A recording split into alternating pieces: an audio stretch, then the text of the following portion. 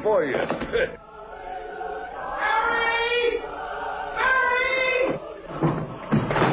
Mary! Well, hello, Mr. Bank Examiner. How... Mr. Bailey, there's a deficit. I know, $8,000. George, I've got a little paper. I'll bet it's a warrant for my arrest. Isn't it wonderful? I'm going to jail. Merry Christmas. Reporters are... Where's Mary? Just a minute. Quiet, everybody. Quiet. Now get this. It's from London. Oh. Mr. Gower cabled you need cash. Stop. My office instructed to advance you up to $25,000. Stop. Hee-haw and Merry Christmas, Sam Wainwright.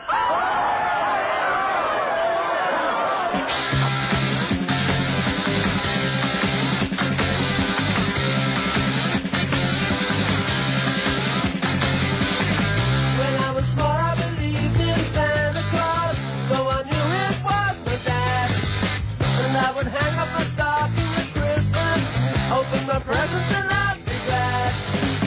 But the last time I played Father Christmas, I stood outside a department store. A gang of kids came over and mugged me and knocked my reindeer to the floor. They said, Father Christmas, give us some money.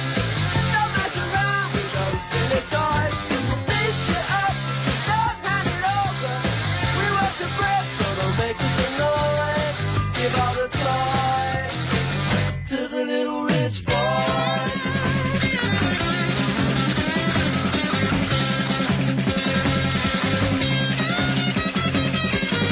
Don't give my brother a Steve Austin outfit. Don't give my sister a cuddly toy. We don't want a jigsaw or Monopoly money. We only want the real McCoy. Father Christmas, give us some money. We'll beat you up if you make us annoy.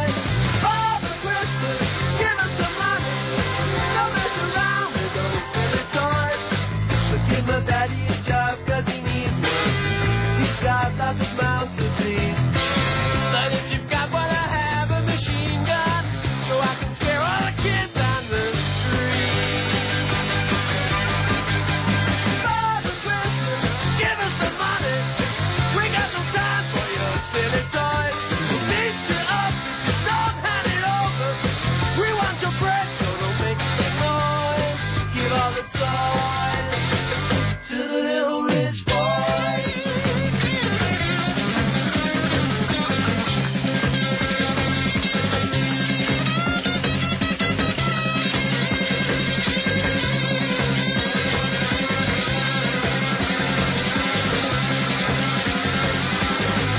Have yourself a merry, merry Christmas.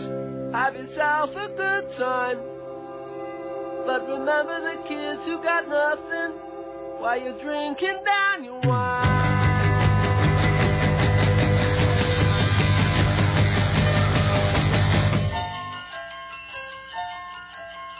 Father Christmas, give us some money. We got no time for your silly toys. Father Christmas, please hand it over. We'll beat you up, so don't make some noise. Father Christmas, give us some money. Don't mess around with those silly toys. Beat you up, don't hand it over.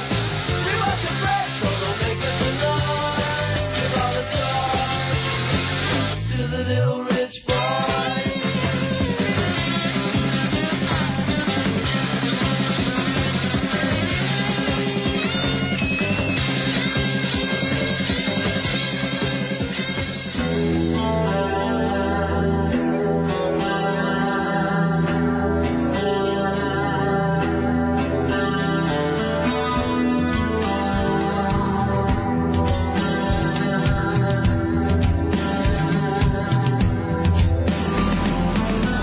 Fantastic. Everyone. Hi there. It's 6 minutes and 18 seconds after the hour of 11 in this, the month of December of the year of our Lord, 2007. You are a bad person, Tim Riley. You have an aisle seat on the way to hell. That is the holiday spirit. Nothing says Christmas like sitting in a urine-soaked plane seat. Oh, we'll get that story. Fantastic. And the best thing about it, is as you're jabbing your finger at the headline on the screen that says "Woman sat in urine-soaked clean seat," is your barely concealed glee. As though you're about to burst into peals of laughter at her unfortunate situation. Excellent. Anyway, hello. We are live from the plushly appointed and overly festive studios of AM 970 Solid State Radio. We're here in beautiful downtown Portland, Oregon. Thank you for coming by. It is Friday. Oh, I'm completely failed to get this ready. Never has been. It's Friday. Good day, and welcome to day 12. There you go. Thank you. It is the Rick Emerson radio program. Why? Hello. It's 503-733-2970. 503-733-2970. You want to join us today with your comments, your clarifications, your conventions, your tidings of great joy, or, whatever.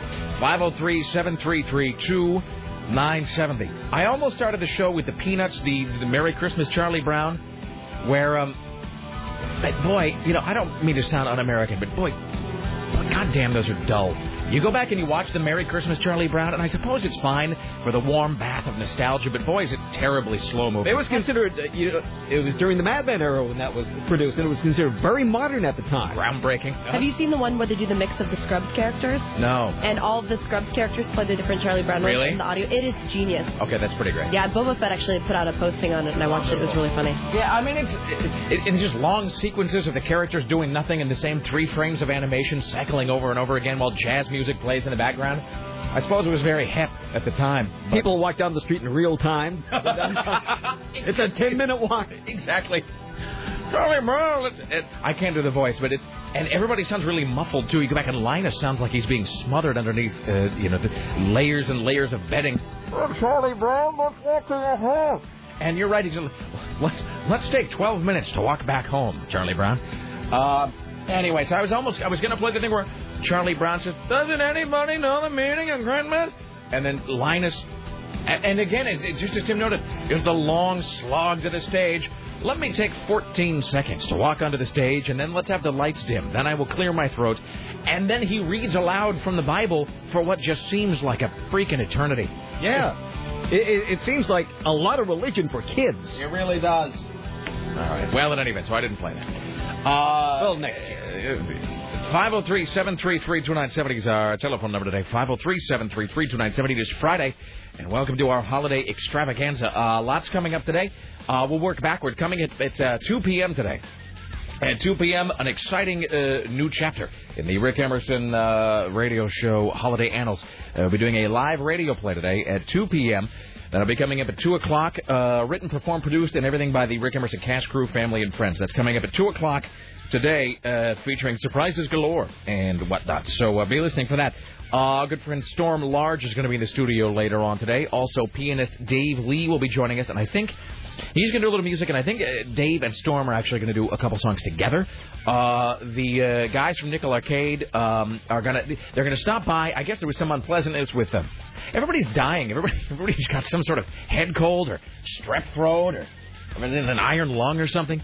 So I think the Nickel Arcade guys are stopping by, but I don't think they can stay that long because they have to go back to work. So I do believe that this is just how charming they are. I think they took the time to pre-record some music last night that they're going to be dropping off today. So to get to that, Scott Daly from Film People Radio is going to stop on in. Aaron Duran is going to be here. I failed to create the rest of my matrix today. There's all kinds of other exciting things happening. We haven't announced the Glorious Bastard of the Week. We got to get that. We'll talk to CNN radio correspondent Ed McCarthy today. And because this is our last chance to do it, we will roll out our high concept topic this week. We'll do our high concept Christmas topic later on in the hour. There's a whole bunch of other stuff. I've got such a huge pile of watches here that I didn't... We were really working right up until the very moment we went on the air today to get some of this stuff taken care of. So we've got a Darwin watch just in time for Christmas, and really right now, and I haven't even consulted with Tim about this. He was too busy cackling at the woman who smells like urine. I've got one. This is the Britney watch. It is 1, 2, 3, 4, 5, 6, 7. I mean, I'm guessing. Britney Spears represents Christmas. She's just the gift that keeps on giving. She really is. So, I mean, the number of Britney Spears stories, both about her and her trashy sister. And I have more also. It's just endless. So, Just a little, Heather, so we've got this. Britney Spears set to marry for a third time in Vegas, say sources. How about this? Britney digitally slimmed down in new video. How about this? Britney Spears' sons to be drug tested. So there you go. Nothing says Christmas like forcibly removing the blood of your children to check for heroin. So we'll get to that, and yeah, this Darwin Watch. So we're in kind of cramped quarters today. Tim, where should I put these things? Where's their room? Nowhere. Okay, I'll just put them right back down where they were. We got a big piano over here. Yeah, no, we have a. Do you want to? Can you, Tim? Do you want to tickle the ivories there for like a second? John Tesh? Yes. Hi, I have a night show on F103 or whatever that is, and I give out good advice like, if you're tired, go to sleep. If you're hungry, eat food. I have advice for the lovelorn. Tim has gone a little crazy. What is going on? Well, you asked me to try this out. Oh, no, thank you very much, ladies and gentlemen. It sounds beautiful. Tim Riley. Well done. Thank you. All right, it's 503-733-2970. I think we switched to vacation mode. I think everybody is short-timing it in their heads today. You can tell because I drove in.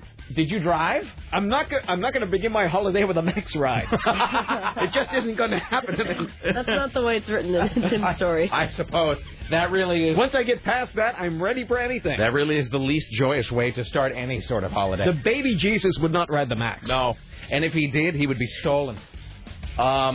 All right, Richie Bristol is standing by ready, willing, and able to pass along your observations about the interesting, the groundbreaking, the tedious, the mundane, the whatever.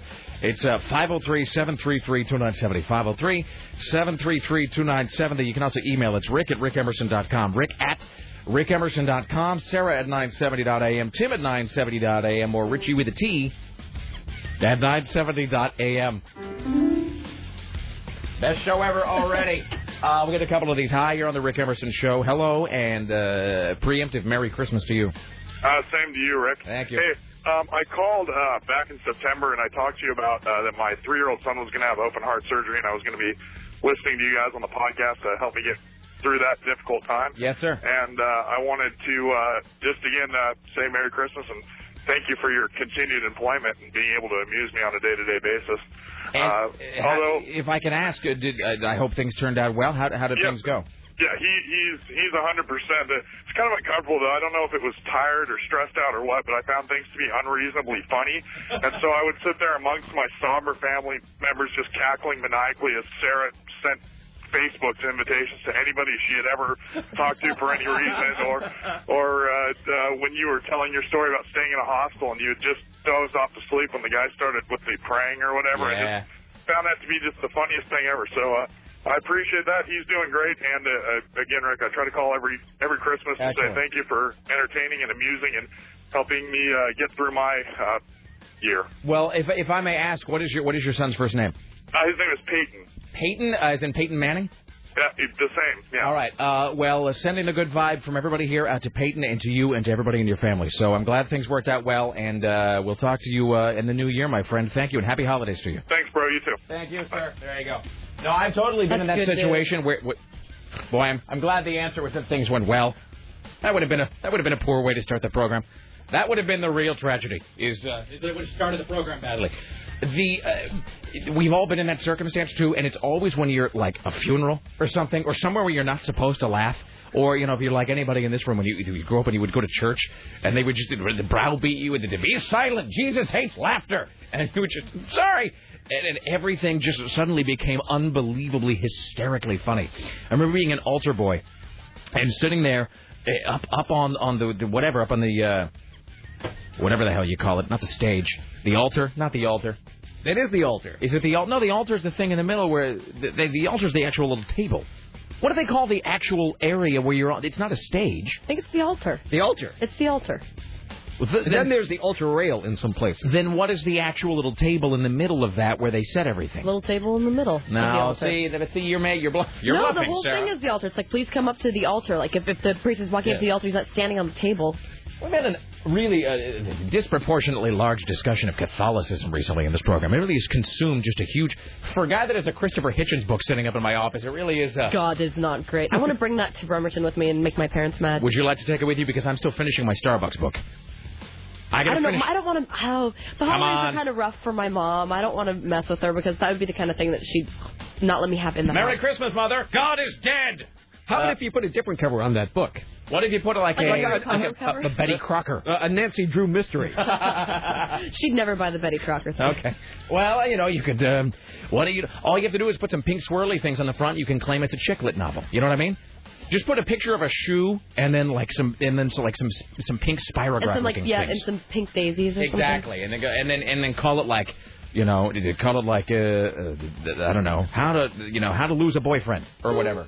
All right. Well, in any event, I don't even know what I was talking about. Oh, we're already all in that. I can tell my brain is already looking forward to the weekend. Anyway, it's 503-733-2970. But I remember just to touch back, I remember being an altar boy, and you would just sit there. And everything, and there would be 3 altar boys, 2 who carried the candles, 1 who carried the cross, and the guy who sat in the middle altar boy, you would be sitting there off the side of the altar, and he would always be like cracking a joke or passing gas in some flatulent manner, and you would just be sitting there going, because the eyes of 300 really like angry Roman Catholics were upon you, seriously, just ready to lynch you the minute you screwed up the mass. When I went to Catholic school in Seattle, we had this. There was this brick wall behind the altar, and one of the bricks was a fake brick. It was mesh, so it was painted to look like a brick, so we could actually spy on the congregation and look in. That is badass. It was the coolest thing ever. So we'd all like gather around because while they were doing something, we were able to go back for a few minutes while he was giving his sermon or whatever. And we could all stare out and look at the boys that we thought were cute. Boy, the church is creepy. Why would they even build that? They have it pretty much every church I've been to that I've been behind the altar. They have some sort of peephole. Why would? Okay. They have it at the church my parents go to too. Well, that's just creepy. I guess the Catholic Church is all about looking at the boys, isn't it? That is true. I guess maybe the answer is self-explanatory. Also, they have lockers rentable by the hour. Hi, you're on the Rick Emerson Show. Hello. Rick, the answer, happy Christmas to one and all, of course. Thank you. Yeah. And the answer you're looking for is pulpit. Pulpit. That little thing in the middle that is on the, as you quoted. No, that's not. No, you're wrong about that. No, you're wrong about that. The pulpit is the thing that the whoever is reading the gospel stands at. Well, isn't that what you asked about? No. I cannot believe we are spending yet a 9th day talking about Catholicism. Well, it is a holiday. That's right. It is Kwanzaa. So there's the altar, which is the whole sort of stage area. Yes. There is the thing in the middle on which the host is set, for example, the water and wine are set. The squarish thing in the middle of the altar. Then there is this sort of. There's the little reading thing where the person who is the lay person, not the priest, comes up and reads and does today's first reading is from St. Paul's letter to the Corinthians, and they stand at that little wooden thing where the Bible is sort of set. That's not a pulpit. That's a pulpit. So I don't know what the thing in the middle of the stage is. The table. The table. That's the yes. That's the actual Hebrew word. Is table. Well, that's from the Greek. Table. Well, that's where you eat, right? It's from the table, and that's where the wine and the. Yes, I suppose. That's not where the priest eats. No. Well, no. He eats behind the peephole. Wow. Yes, okay. Thank you, sir. You bet. Have a good day. Happy holidays. You as well. All Wow. right, so I'm Wikipediaing altar. I've never even thought about altar. this. We waste so many moments looking at stupid things. Yes. That is our entire program, by the way. Just looking at the whole altar thing. I barely knew her. Hi, you're on the Rick Emerson Show. Hello. Yeah, Rick, isn't it the lectern where the person reading stands? Lectern. That is where the person who reads from the Bible stands. Yes, that is the lectern. Yeah. All right, and you're dredging up a whole lot of suppressed, broken Catholic memory. Oh, yeah. No, it's somebody, we were talking yesterday about, Laura and I kind of have this whole thing about trying to, giving one more shot at going to midnight mass. And so I do want to thank the many people who mailed in their suggestions about that. But yes, it is like you try. Hey, if you really want to try something spooky, there's a church out on the way towards St. Helens that still does the old, 1963 missal, the old school Catholic. Oh, the pre-Vatican II. Yeah. Hey, by the way, back on something else. What was that screaming sound that just happened in the background? Oh, that was my screaming toddler son. My toddler son. Does he scream all the time? Only when I drive. All right, thank you, sir. Happy holidays. We're going to let you get back to steering now. All right, thanks. All right, bye now. All right, Rick, so altar has a meaning in Catholic churches that varies with the context. Its most common usage is not to note the table itself, but the area surrounding it.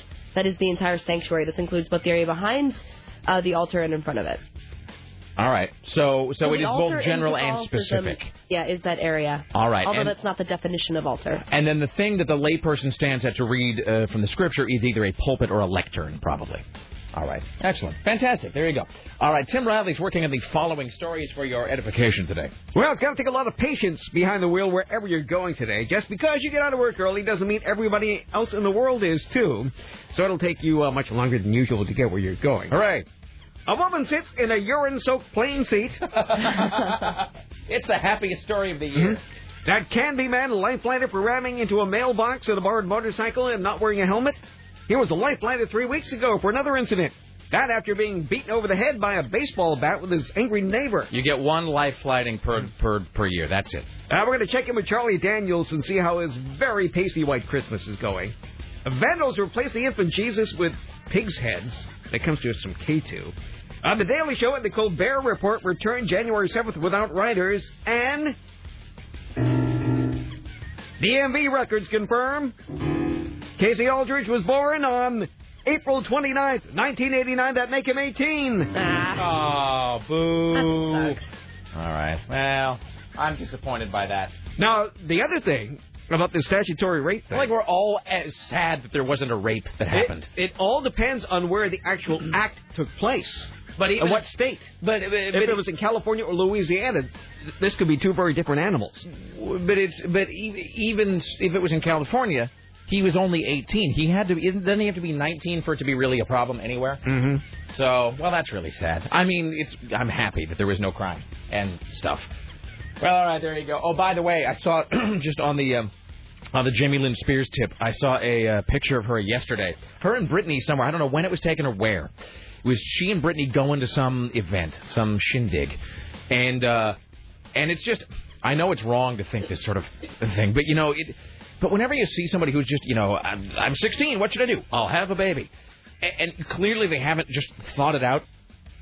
And you do take a sort of perverse joy in some of those things, like the fact that when she and Britney were photographed, Britney looks like a greasy sow, as she always does. But then there's Jamie Lynn Spears, who was wearing what I believe are size 0 jeans, and like a halter shirt or whatever, like a thing that shows her, and you realize, like, that's over, honey. Those days are gone. Yeah. I don't care. And even after you have the baby, you'll not be in those jeans ever again. You probably snap back pretty quickly, though, don't you? What a horrible phrase that is. Snap back. Yes. Like silly putty. Or grilled cheese just sandwich. Had a baby a month and a half ago, and she's already back to her pre-pregnancy weight. Lisa? Lisa, yeah. Lisa looks fantastic. She's like every day. It's like she's losing weight, and she keeps eating, and it's just like it's the breastfeeding. Maybe the baby is sucking her will to live. That baby's going to be lonely by itself pretty soon. What? What? Whose baby? That baby by itself. There should be a second child. Oh yeah. Oh. Well, of course. If you have one, why not have three? No, but I think if using Britney as a roadmap, I know that we haven't even started the Britney watch, but using Britney as a roadmap, Britney did not snap back after her pregnancy. Britney was sort of like one of those little marionettes in which the middle string was just cut, and she just sort of and everything just sort of bulged out. You know what it was? It was like her whole life, Britney Spears was wearing some sort of invisible truss. And then, as soon as the baby came, they just ripped off that whalebone corset and suddenly and she just became like Mr. Creosote. So, all right. Hi, you're on the Rick Emerson Show. Hello. Is this me? Yes, it is. Is this me, Lord? Am I here, Lord? Or however that goes. I should have been quicker with that. What's up? Between all this talk of pregnancy and K2 and whatnot, yeah, I just had to be reminded that, have you seen Deborah Knapp recently? Now, did someone tell us that she is with child? Man, oh man, is she hot as balls. Thank you, Don. Yes. I haven't seen her recently.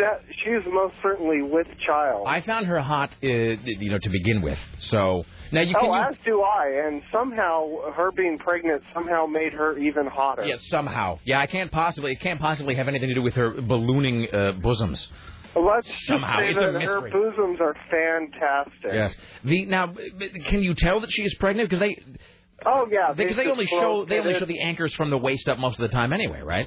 They disclosed it a few weeks ago, and it's very apparent. So, in other words, if you had not known she was pregnant, would you have been able to tell, or would you have thought that maybe she had some sort of cosmetic surgery? In other words, if you didn't know she was pregnant, would you just have thought she had implants or something? Is it that obvious?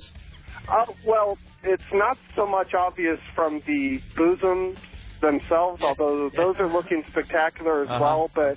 Sure, she appreciates the clothing has changed, and, she wasn't standing to deliver segments. Please tell me she's just wearing Please tell me she's just wearing a tarp of some kind. Perhaps maybe a burqa, something like that. And by the way, using the phrase standing to deliver, talking about a pregnant woman was just, unpleasant even by my lowly standards. Standing to deliver? With Edward James Olmos? Standing to deliver the baby and the falling out and the placenta unpleasantness. And I don't really know what we're talking. Okay. Hello. I don't know what we're talking about now, so we're going to move on. Thank you. No, thank you. All right, bye now. It took a left turn into some sort of a thicket. I just don't even know what we were talking about. All right. Hello, Sarah. How are you today? Hello.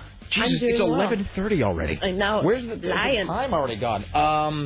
All right, and so I you still haven't kicked this cold. But... Are you heading to Bremerton right for the show? Nope. I decided I am done doing that. I'm done just trying to get there. It's going to be way too hot. Traffic is going to suck. Yeah. You don't want to go today. No, I don't want to. I'm going to leave early tomorrow morning. Yeah, that's the right way to do it. Today, it's just going to be a living hell. Now, this is a dumb question, Tim. Now, are the roads back to normal? Because there's a bunch of people going to Seattle. Yeah, they're fine. So everything is back to the flooding. Is all that's been taken care of? The flooding has been taken care of. No weirdness because there was a sinkhole or something at one point. All right, excellent. So if you have to drive, just do it tomorrow. If you're trying to drive today, you're just going to end up. That's not going to be any good at all. Let me just read a couple brief observations here, and then we'll take a break here in a little while. We'll have CNN radio correspondent Ed McCarthy coming up later on. It's going to be a little bit of a crazy day. I'll just show you that right now. It is our holiday spectacular. So we've got Scott Daly coming up, Aaron Duran, Dave Lee, Storm Large, the Nickel Arcade guys, our radio play coming up, Ed McCarthy, all of that stuff. So let me read just a few of these emails here, and then we'll take a break here in a second, and we'll continue to get your phone calls and your whatever and your whatnot. This says, hey, Heidi Ho, just a note to say, I don't even know if I should identify this radio station. Says, I heard another radio station. Here's the thing. I almost don't want to identify the radio station because it's owned by CBS. Because it is a CBS Radio Portland radio station. Well, we're the example to everyone anyway. It is true. We are the Arthur Miller dance steps to which the rest of the market I mean, you don't generates. hear people running around the hallway talking about some hot mix on a music station. I'm sorry, that was a really loud snorting by my standards.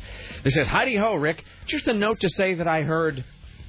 Another station talking about Britney Spears' sister last night. They called it a Britney watch. Really? Oh, boy. That's fantastic. Wow. Okay. Anyway, so blah, blah, blah. They didn't have a theme song, right? That I don't know. Clincher. I don't know. It was, I don't even want to identify the radio station on the air. Okay. It was, that's the station. All right. Well, let's break here so we can kind of get ahead of time here. So we will come back and coming up. Joy of Christmas, Darwin Watch, multiple Britney Watch, big guest radio play at 2:00. Ed McCarthy later on this hour. You stay there. It's the Rick Emerson.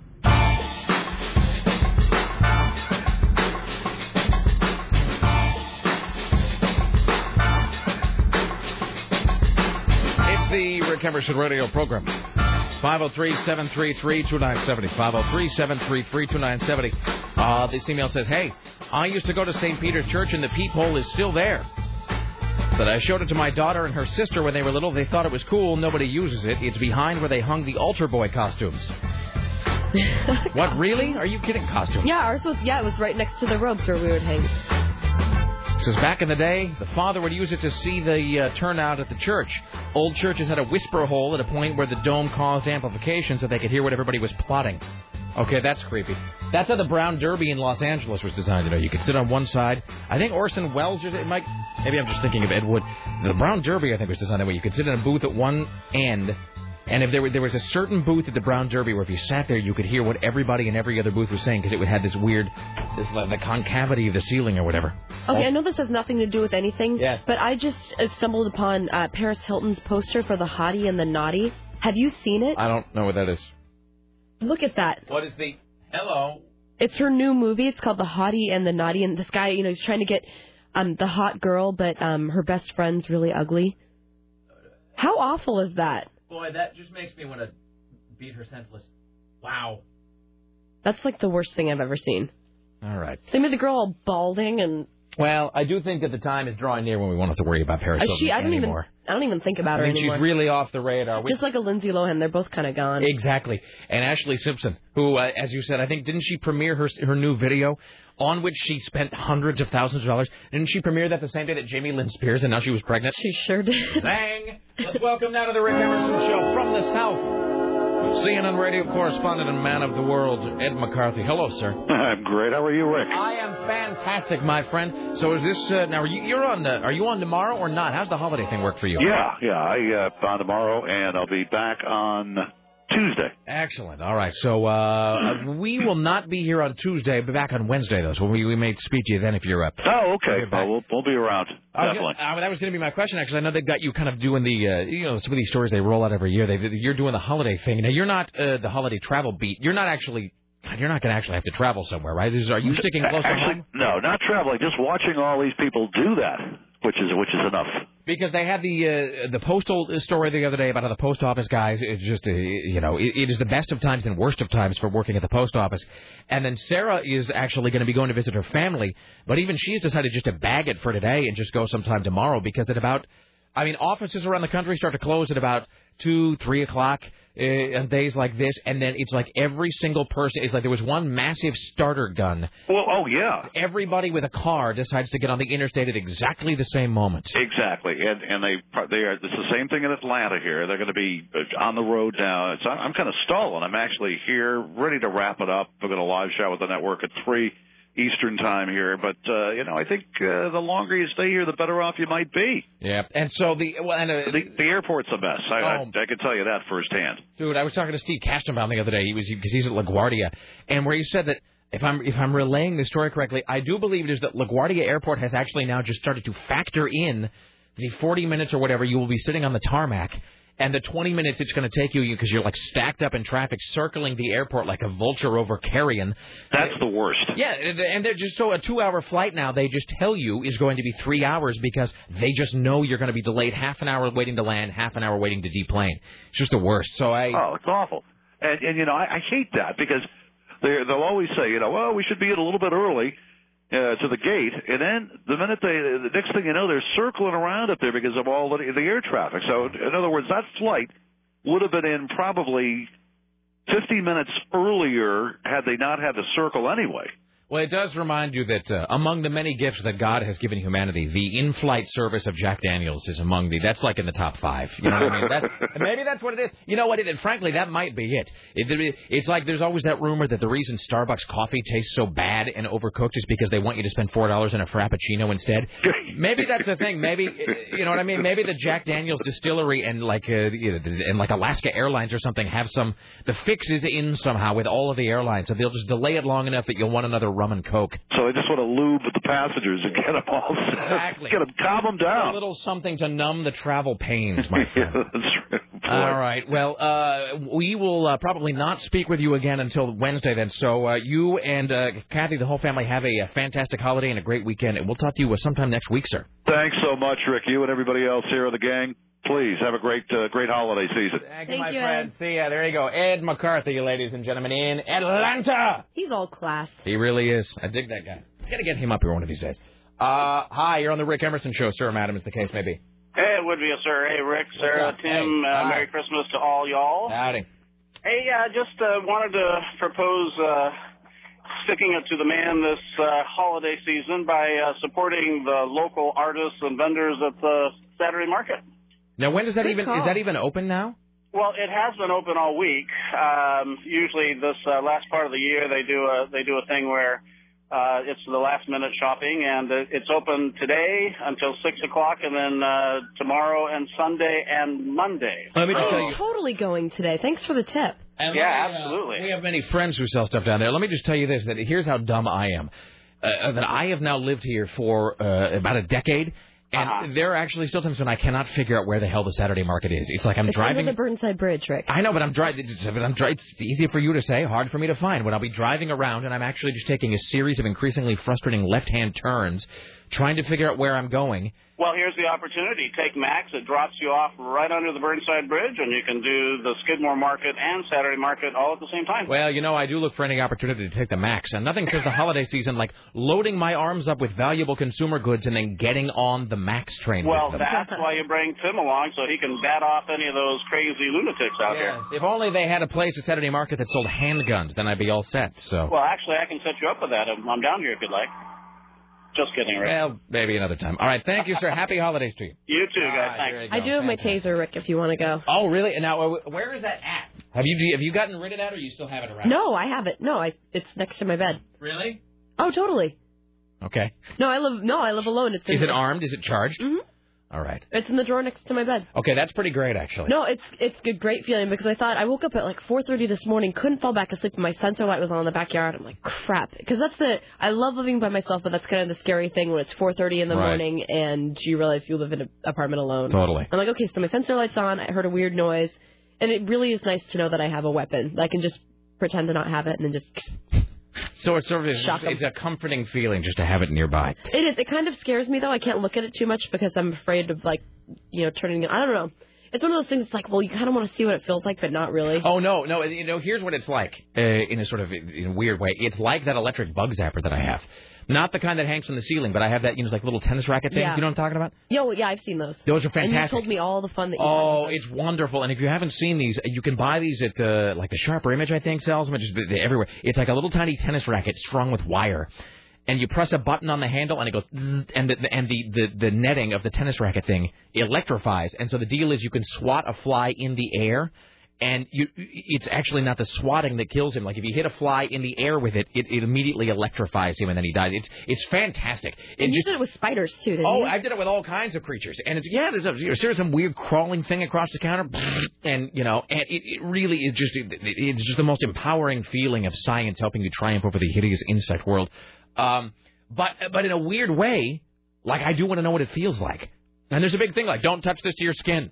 And it contains enough current to kill living things, admittedly very small living things, but it does have enough current to actually kill life forms. So part of me is really interested to know what it feels like, and part of me is really reluctant to do it. So I'm probably not ever going to do that, but I do know the sensation. I can't see you doing it. You're too wimpy. Well, Richie said that the taser, it didn't hurt. It was just sort of uncomfortable. It was just an unpleasant sensation. Yeah. So... Rick, I'm currently stuck in Knoxville, Tennessee for Christmas with my parents. I am right now... Oh, this is from a BlackBerry. He says, currently I am stuck in the car with my dad who loves Rush Limbaugh. Guess which crappy Christmas album they are pimping? Yes, it's all Mannheim Steamroller all the time. He says, that's right, kill me, please Jesus, kill me. Let's see, how about this? Oh, Richie, yes, well done. The Writers Guild. Let's do that sometime. Well, hold on. Let me just... Oh, Richie. It's called Sex Panther. Oh, Richie. By Odeon. Please hurry back soon. It's quite pungent. Hello, Richie Bristol. Hello. All right. Writers Guild. Sometime next week, yes? Yes. Awesome, Richie. I don't know. You're unstoppable. You really are a booking machine, my friend. Well, do you want to do it on Thursday or Friday? Hold on. Is he wearing Sex Panther? No, that's not. Is that Sex Panther? What is that? I thought I put on Sex Panther. I can't really. Well, it does have that kind of Drakkar smell to it. No, it's fine. You know what? It's sort of understated. And was it one squirt? One squirt or two. Now I halfway stop in between. I go half a squirt. No, but here's now correct me if I'm wrong. Isn't the deal, Sarah, that you're supposed to spray it into the air and then walk through it? That's what I've always heard. I mean, this makes me sound incredibly feminine, but I do believe it's how like when I've had perfume, I'll spray it on my wrist and then rub them together and then put them. Yeah, but you can't, Richie can't do that. You want your hands to smell. I put it right in my armpit. I spray one here, usually one right here. I spray it right into my underwear. I think it's what deodorant's for. Yeah, really, and bathing and stuff. Oh, so all right. Oh, yeah. Writers Guild. So why don't we just go ahead and start the new, well, not the new year, but next week off with the band. Why don't we do that Wednesday? Wednesday? Because we have Mr. Skin. Because he's on vacation for a couple weeks. So why don't we do that next Wednesday? Or are you angry you're not going to be here for that? No, it's okay. All right. I kind of actually. Can we do it Thursday, please? Let's schedule the Writers Guild guy for Thursday. Thank you. Okay, I'll try for the love of God. All right. Because it's a really interesting topic. Well, when is the SAG Awards? When are those coming up? Because isn't that the deal that the SAG Awards is the first show? Oh, wait. I've got this here. Let's see. The only award show, blah, blah, blah, blah, blah, the Writers Guild, something. All right. Well, whatever. Anyway, so let's see if we can schedule it for Thursday. That'd be fantastic. Let's see. All right. SAG Awards. Can I say hello? Yes. That's Richie Bristol who did that, by the way. Okay. That Krusty the Clown laugh is so unnerving. All right. There you go. It's 503-733-2... January 27th, 2008. Line 7. All right. January when? 27th. All right. So we'll do it next week and then whatever. We'll read this email. We'll play a little thing into the break. We'll come back with Tim Riley in the new News Hour. Rick says, although I escaped from the confines of the church earlier than most of you, for the sounds of it, I was wondering if when you watch Star Wars and they say, may the Force be with you, do you have to choke back and also with you? Or it could just be me. Merry Christmas. Best show ever. Thank you, sir. All right, let's do this. I'll play us a little song into the break. We'll come back. Tim Riley at the Ministry of Truth around the corner. Later on, Dave Lee, Storm Large, Scott Daly, Aaron Duran, and, of course, our live Christmas play happening at 2 p.m. today. So you'll be listening for that. It is the Rick Emerson radio program. We are live on the 21st before Christmas. You stay there. We're back after this.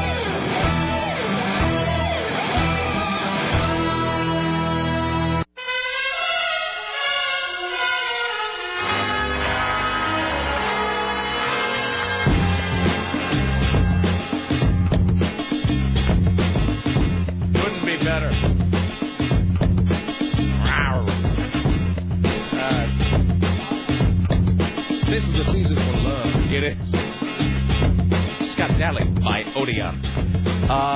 503-733-2970. Coming up later on, Scott Daly from FilmFeverRadio.com. I don't even know if he's reviewing anything. I think he might just be here. Aaron Duran is going to be here later on as well. Storm Large, pianist Dave Lee will be joining us. I think the Nickel Arcade guys are stopping by at some point. And, of course, our live radio play coming up at 2 p.m. today. But first and foremost, ladies and gentlemen, please pay heed to this. It's time for the Rick Emerson Noon News Hour from AM 970 Solid State Radio. And now, from the Ministry of Truth, this is Tim Riley. So you do know that everyone is leaving work early at the same time as you. And everybody knows that secret route home. You're all going to die. Oh, I'm sorry. Was that not the point? I'm sorry. That's always just my go-to suffix for any story. That had nothing to do with what we were talking about. You're all going to die. Not that it matters at this point. No. So here's let's see. The latest Max story is, a fire on the Max tracks in Southwest had commuters scrambling up the train last night. It happened at Goose Hollow, 6:45. They could see flames coming out of the tunnel. Wait, is this a story about the Max? Yeah. You're all going to die. No, that's appropriate. All right. The train was able to come to a stop at the platform, and the driver told everyone to get off. Just like Prince. So nobody knows what started the fire in the tunnel. So I didn't get a good look at it today because I drove in. Because I'm taking my secret route home when I leave early, and I'm going to be the only one on the road. Why do I picture you going and getting in your car, and then the wings just come up like the DeLorean in Back to the Future 2, and just blast off? No, I'm thinking of The Last Starfighter. You know what I mean? You know what I'm getting at, though. Kind of. Okay. Time for the Joy of Christmas. Oh, exciting. Here's the Joy of Christmas for Friday.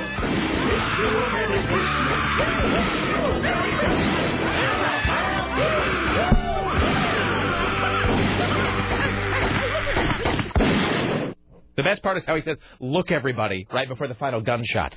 Sort of like the death of every redneck. So anyway, are any of us flying in this room over the holiday season? Nope, just my sister in from New York. She's already in Seattle. Wait, so nobody here is doing any sort of holiday flying? No. Mm-mm. Well, that's too bad. Well, you can thank your lucky stars because this Massachusetts woman sat in a urine-soaked seat on her flight from West Palm Beach, Florida to Boston. Sexy. It's quite a thing. So, yeah. Buy your 2008 season pass to Six Flags at the lowest price of the year. That's not me. No. Here comes the story. Here comes the story now. Okay. We're still waiting. It's about the woman who sat in the urine-soaked seat. While we're waiting for that, so your sister's flying? Let me just... The sheets are red and moist where I'm lying. Where's that coming from? That's probably here. Oh, it's going on right now. Oh, sorry. Nightmare pretty much eclipses them all. Yeah, really. Jim Boyd is live at Logan Airport with her story. It is an incredible story. Really? Oh, Jennifer Castellano says that she was traveling on Air Tran, headed from Florida here to Boston on Monday night. She says things were going smoothly until she reached her assigned seat. He had too much saliva in his mouth. I was sitting maybe 30 seconds to a minute and realized that my pants were soaked. Castellano says she was wearing jeans and a long sweater. She went to the laboratory. I realized that I was saturated in urine from the smell. Castellano says what she found more disturbing was what she learned while talking to flight attendants. And the woman flight attendant told me that on the previous flight, a man had urinated on himself in that particular seat. And I said, well, I'm not sitting on a 3-hour flight soaked in somebody else's urine. That is absolutely disgusting. She says she'd removed her soaking jeans and sweater and wrapped herself in a blanket that she was given. She says she was allowed to change seats, but when the flight arrived in Boston, Air Tran Took off all of her clothes and wrapped herself in an airplane blanket? I got off the plane at Logan. I had to walk through the terminal in a blanket to retrieve my bags from baggage claim. This is why you bring a spare change of clothing. Humiliating, degrading to walk through an airport dressed like this. They did not offer me any clothes voucher. They didn't offer me to get my bags from baggage claim. They did nothing. Absolutely nothing. What airline? A spokeswoman for Air Tran said it's against federal regulation for airline personnel to retrieve passenger luggage. A spokeswoman says, however, that Air Tran is continuing to investigate, but they do plan to refund Castellano the full purchase price of her ticket and to pay for her damaged clothing. To give her a good Reporting scrubbing. live at Logan Airport, I'm Jim Boyd, News Center 5. That is fantastic. That's the best holiday story so far, That I is think. the best one. And, okay. It makes you believe in people again. So, so she's sitting in an airplane seat, presumably a cloth or a fabric seat. Yes.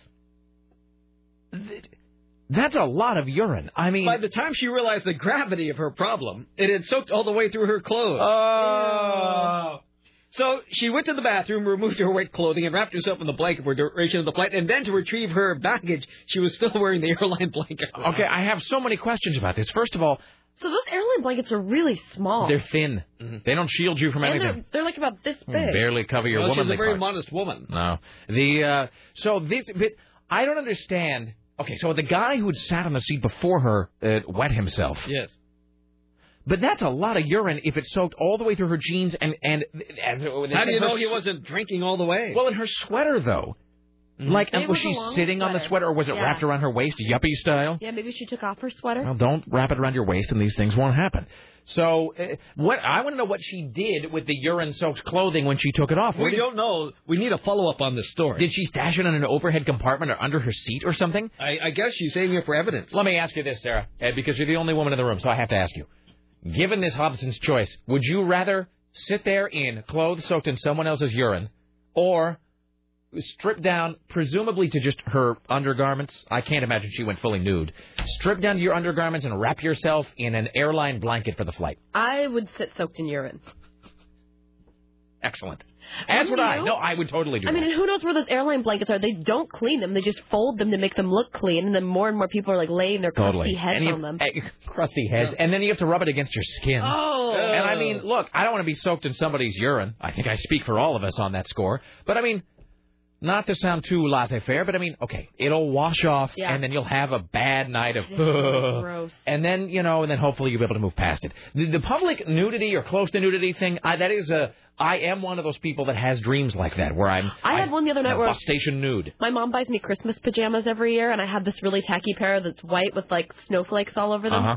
I dreamt I was running through public trying to get home, and I was in my snowflake pajamas. See, and I totally have those. I have that dream where it's like I'm either partially nude or fully nude or my underwear or whatever. So I'm not with that. I would totally sit in urine before I was nude. Tim? I'd love to sit in urine. God bless us, everyone. There's your joy of Christmas. We wish you a Merry Christmas. We wish you a Merry Christmas. We wish you a Merry Christmas and a Happy New Year. Fantastic. Here's Tim Riley. Well, let's visit with Charlie Daniels, shall we, as he gets into Christmas. He says it's a celebration of the birth of the baby Jesus, and he's big on this tradition. Okay. We have friends over Christmas Eve for supper. That's something we started 20 years ago. I love the traditions we've established over the years. He finds Christmas to be a special time for family and friends, so much so that he and his wife Hazel pull out all the stops when it comes to decking the halls of their lovely home. We have, I think, 4 Christmas trees she has. She has a regular big tree, and she has some smaller ones, and one is a special ornaments tree from ornaments that we've gotten from all over the place, at places that we've gone or people have given us. One is a cowboy tree, and one is an angel tree, and one is a tree. I don't know what it is. A tree.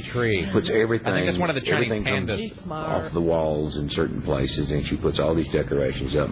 Then they break into song. And every mother child gonna try to see if reindeer really know how to fly.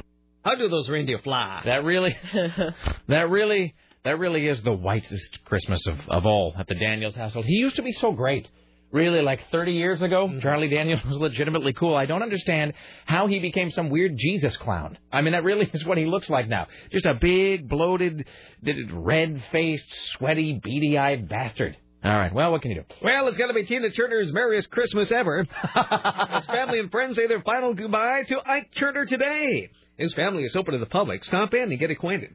It's at the, it's in Gardenia, California. Little Richard and Solomon Burke are among the scheduled speakers. But Tina will not be there. She's busy Christmas shopping. Tina said, quote, I haven't seen Ike in 35 years, and the last time I did, he treated me appallingly. So there's no way I'm going to the service and pay tributes to him, unquote. He died in his sleep Wednesday in San Marcos, California. He was 76. And that's exactly how it works. Like, all those Pol Pot and all those guys, they die peacefully in bed, fat and happy at the age of 85. All right. Somebody sent me a holiday greeting from the Bullet Boys. Oh, who are they? Boy, I wonder if I should screen this first. I think so. Probably. Let's do it right now. Let's screen it on the air. Wow. I have a bad feeling about this. Yeah, I do too. Yeah. I'm going to close this right now. Even just the 1-2 filled me with All right, dread. why don't you play it and I'll listen to it in queue. The Bullet Boys have not a famous song, but the Bullet Boys had a song at one point that the opening of which was 1-2 F-U. So that's immediately what I flashed back to. How should I play this, Sarah? Just play it and I can hear it. Oh, is that just in queue? All right, hold on. I put it on my desktop somewhere. Where did my Bullet Boys Christmas greeting go? Boy, I never thought I'd be saying that out loud. All right, here we go. I'm playing this Bullet Boys Christmas greeting. It's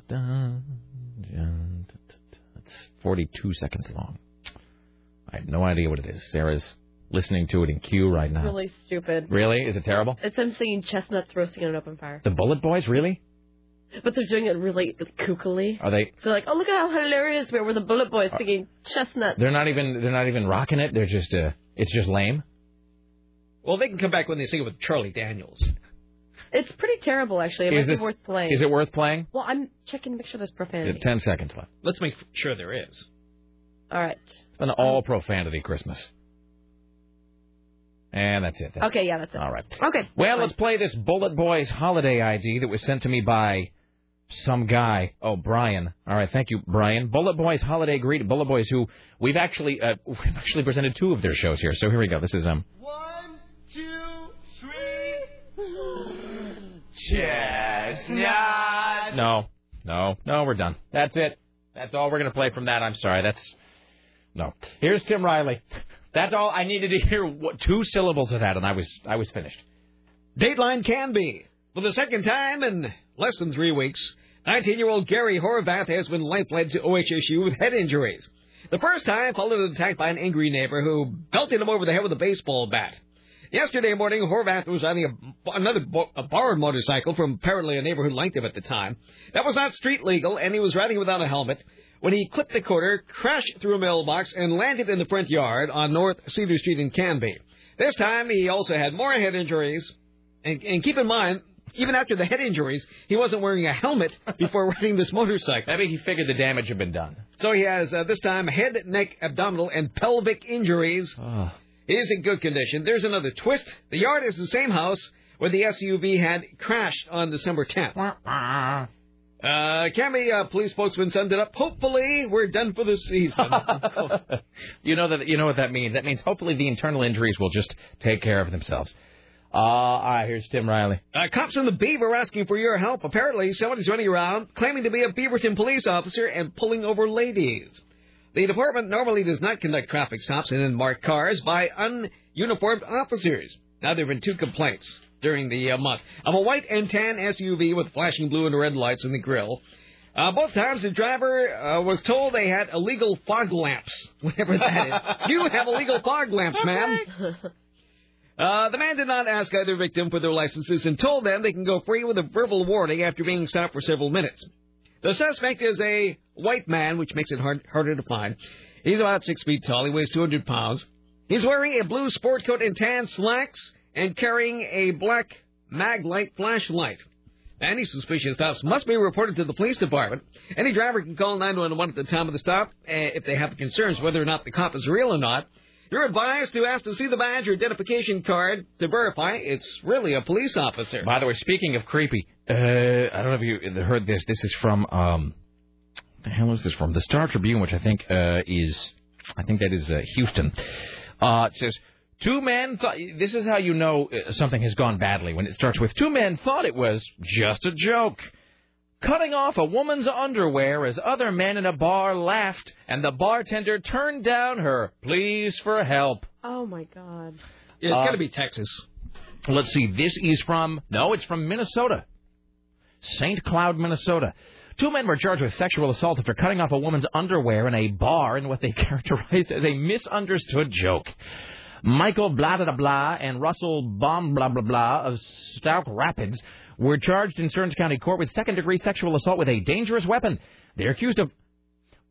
How drunk do you have to be before you think that this is all like a holiday jape? They were accused of holding the woman down against the bar and cutting off her underwear with a knife. Where was the misunderstanding part? Well, Puhala and Baumgardner both told authorities they viewed the incident as a joke, according to a criminal complaint. According to the complaint, the woman was in it's called the Darn Bar, when she ran into the men whom she considered friends. I guess maybe there's only so many people to choose from in St. Cloud, Minnesota. As they talked, the two men joked about what kind of underwear she was wearing. Oh, this is like that Mad Men episode where they're chasing the secretary around and placing bets on what color her underwear is. This is the Lake Omegon version of it. She told them her underwear was none of their business. And Baumgardner said he was then going to cut off her underwear. What kind of a response is that? What color are your underwear? I'm not going to tell you. I'm going to cut them off! Oh, my God. The two men walked over to the woman seated at the bar and then pulled out a knife. She was then restrained by her wrists and forearms while they reached into her pants and cut off her underwear. She apparently yelled for help several times and asked the bartender to call the police. And the bartender said, well, it seems like a joke. Holy God, shades of the accused. Yeah, really, honestly. Where's Garrison Keillor for this story? No sex on pool table. See, there's a little thing inside of a thing there. Here's Tim Riley at the Ministry of Truth. Well, tomorrow marks the beginning of the shortest day of the year. The winter solstice arrives tomorrow at 1 a.m. Dr. Norman Rosenthal, author of Winter Blues, says for many of the winter months bring back a condition known as seasonal affective disorder. Some people develop a very common syndrome, which involves a decrease in energy, tendency to sleep later in the morning, to overeat, difficulty concentrating, difficulty enjoying yourself. DocBot 5000 had this to say. Yes, the major factor in SAD, as it's called, is a lack of sunlight. There are things you can do to make yourself feel better, such as bring an additional light into your home or workspace. There are also lights and light boxes of higher output of light that can help you get through the winter months. Many factors contribute to SAD, including many generics, and women seem to suffer more than men. Doesn't buying a box of light make it sound like we're living in 1752 when someone has just appeared with like a light bulb or something? Thomas Edison. Magic box. Yeah, seriously. I have bought a light box. Kneel before me. Hey, here's a fun fact when the guy said, blah, blah, blah, cheer yourself up, blah, blah, blah. Mm-hmm. I'm reading that book, that Starbucked by Taylor Clark. Yeah. Did you know that in London, a cup of coffee is more expensive than a line of cocaine? They have the worst coffee there. No, the coffee is largely terrible there, which is why Starbucks is kind of flourishing. I really cannot recommend this book highly enough. Starbucks by Taylor Clark. He's a Portland author too, so that's good. He worked for the Willamette, I think. The guy was noting that like a Starbucks, I think it was like a Starbucks, like whatever the big grande, whatever, blah blah blah, is actually more expensive than a line of cocaine in London, and that pharmacologically speaking, it actually has actually has exactly the same ability to elevate your mood. In other words, one cheers you up, if that is the correct phrase. One cheers you up, pharmacologically speaking, exactly as much as the other, according to studies, and the cocaine is actually cheaper. Not that maybe I'm drawing the wrong lesson out of this. I'm sorry. Let's just forget I had this whole... What was this about? I don't remember. I think I was inadvertently telling people to buy cocaine because it was like the better value for your money. That's not really what I meant to... We're going to move off this. Here's Tim Riley. Well, it was a Consumer Report, that. Yes. Yes, I'm a regular Horowitz with this, yeah. Well, it's time to cook food because it is the holidays. And if turkey is the mainstay of your traditional Christmas dinner, the Connecticut Department of Public Health, they're filling in for the other clinic we usually use. The Connecticut Clinic. Wants you to make sure that you cook your meat. Tracy Waits, the coordinator of the Food Protection Program, says turkey must be cooked at least 165 degrees. And make sure your Christmas gift isn't a trip to the hospital. The most common disease that most people are aware of associated with poultry is salmonella, food poisoning. But there are others. But the good thing is they can be avoided with thorough cooking of the turkey. Does salmonella come from fish? I think it comes from like any raw food that isn't cooked all the way. Why does it have the word salmon in it? It's not pronounced salmon, it's salmonella. Salmonella. Yeah, but but fish isn't pronounced salmon, it's pronounced salmon. Salmon. Nobody's saying it's fish.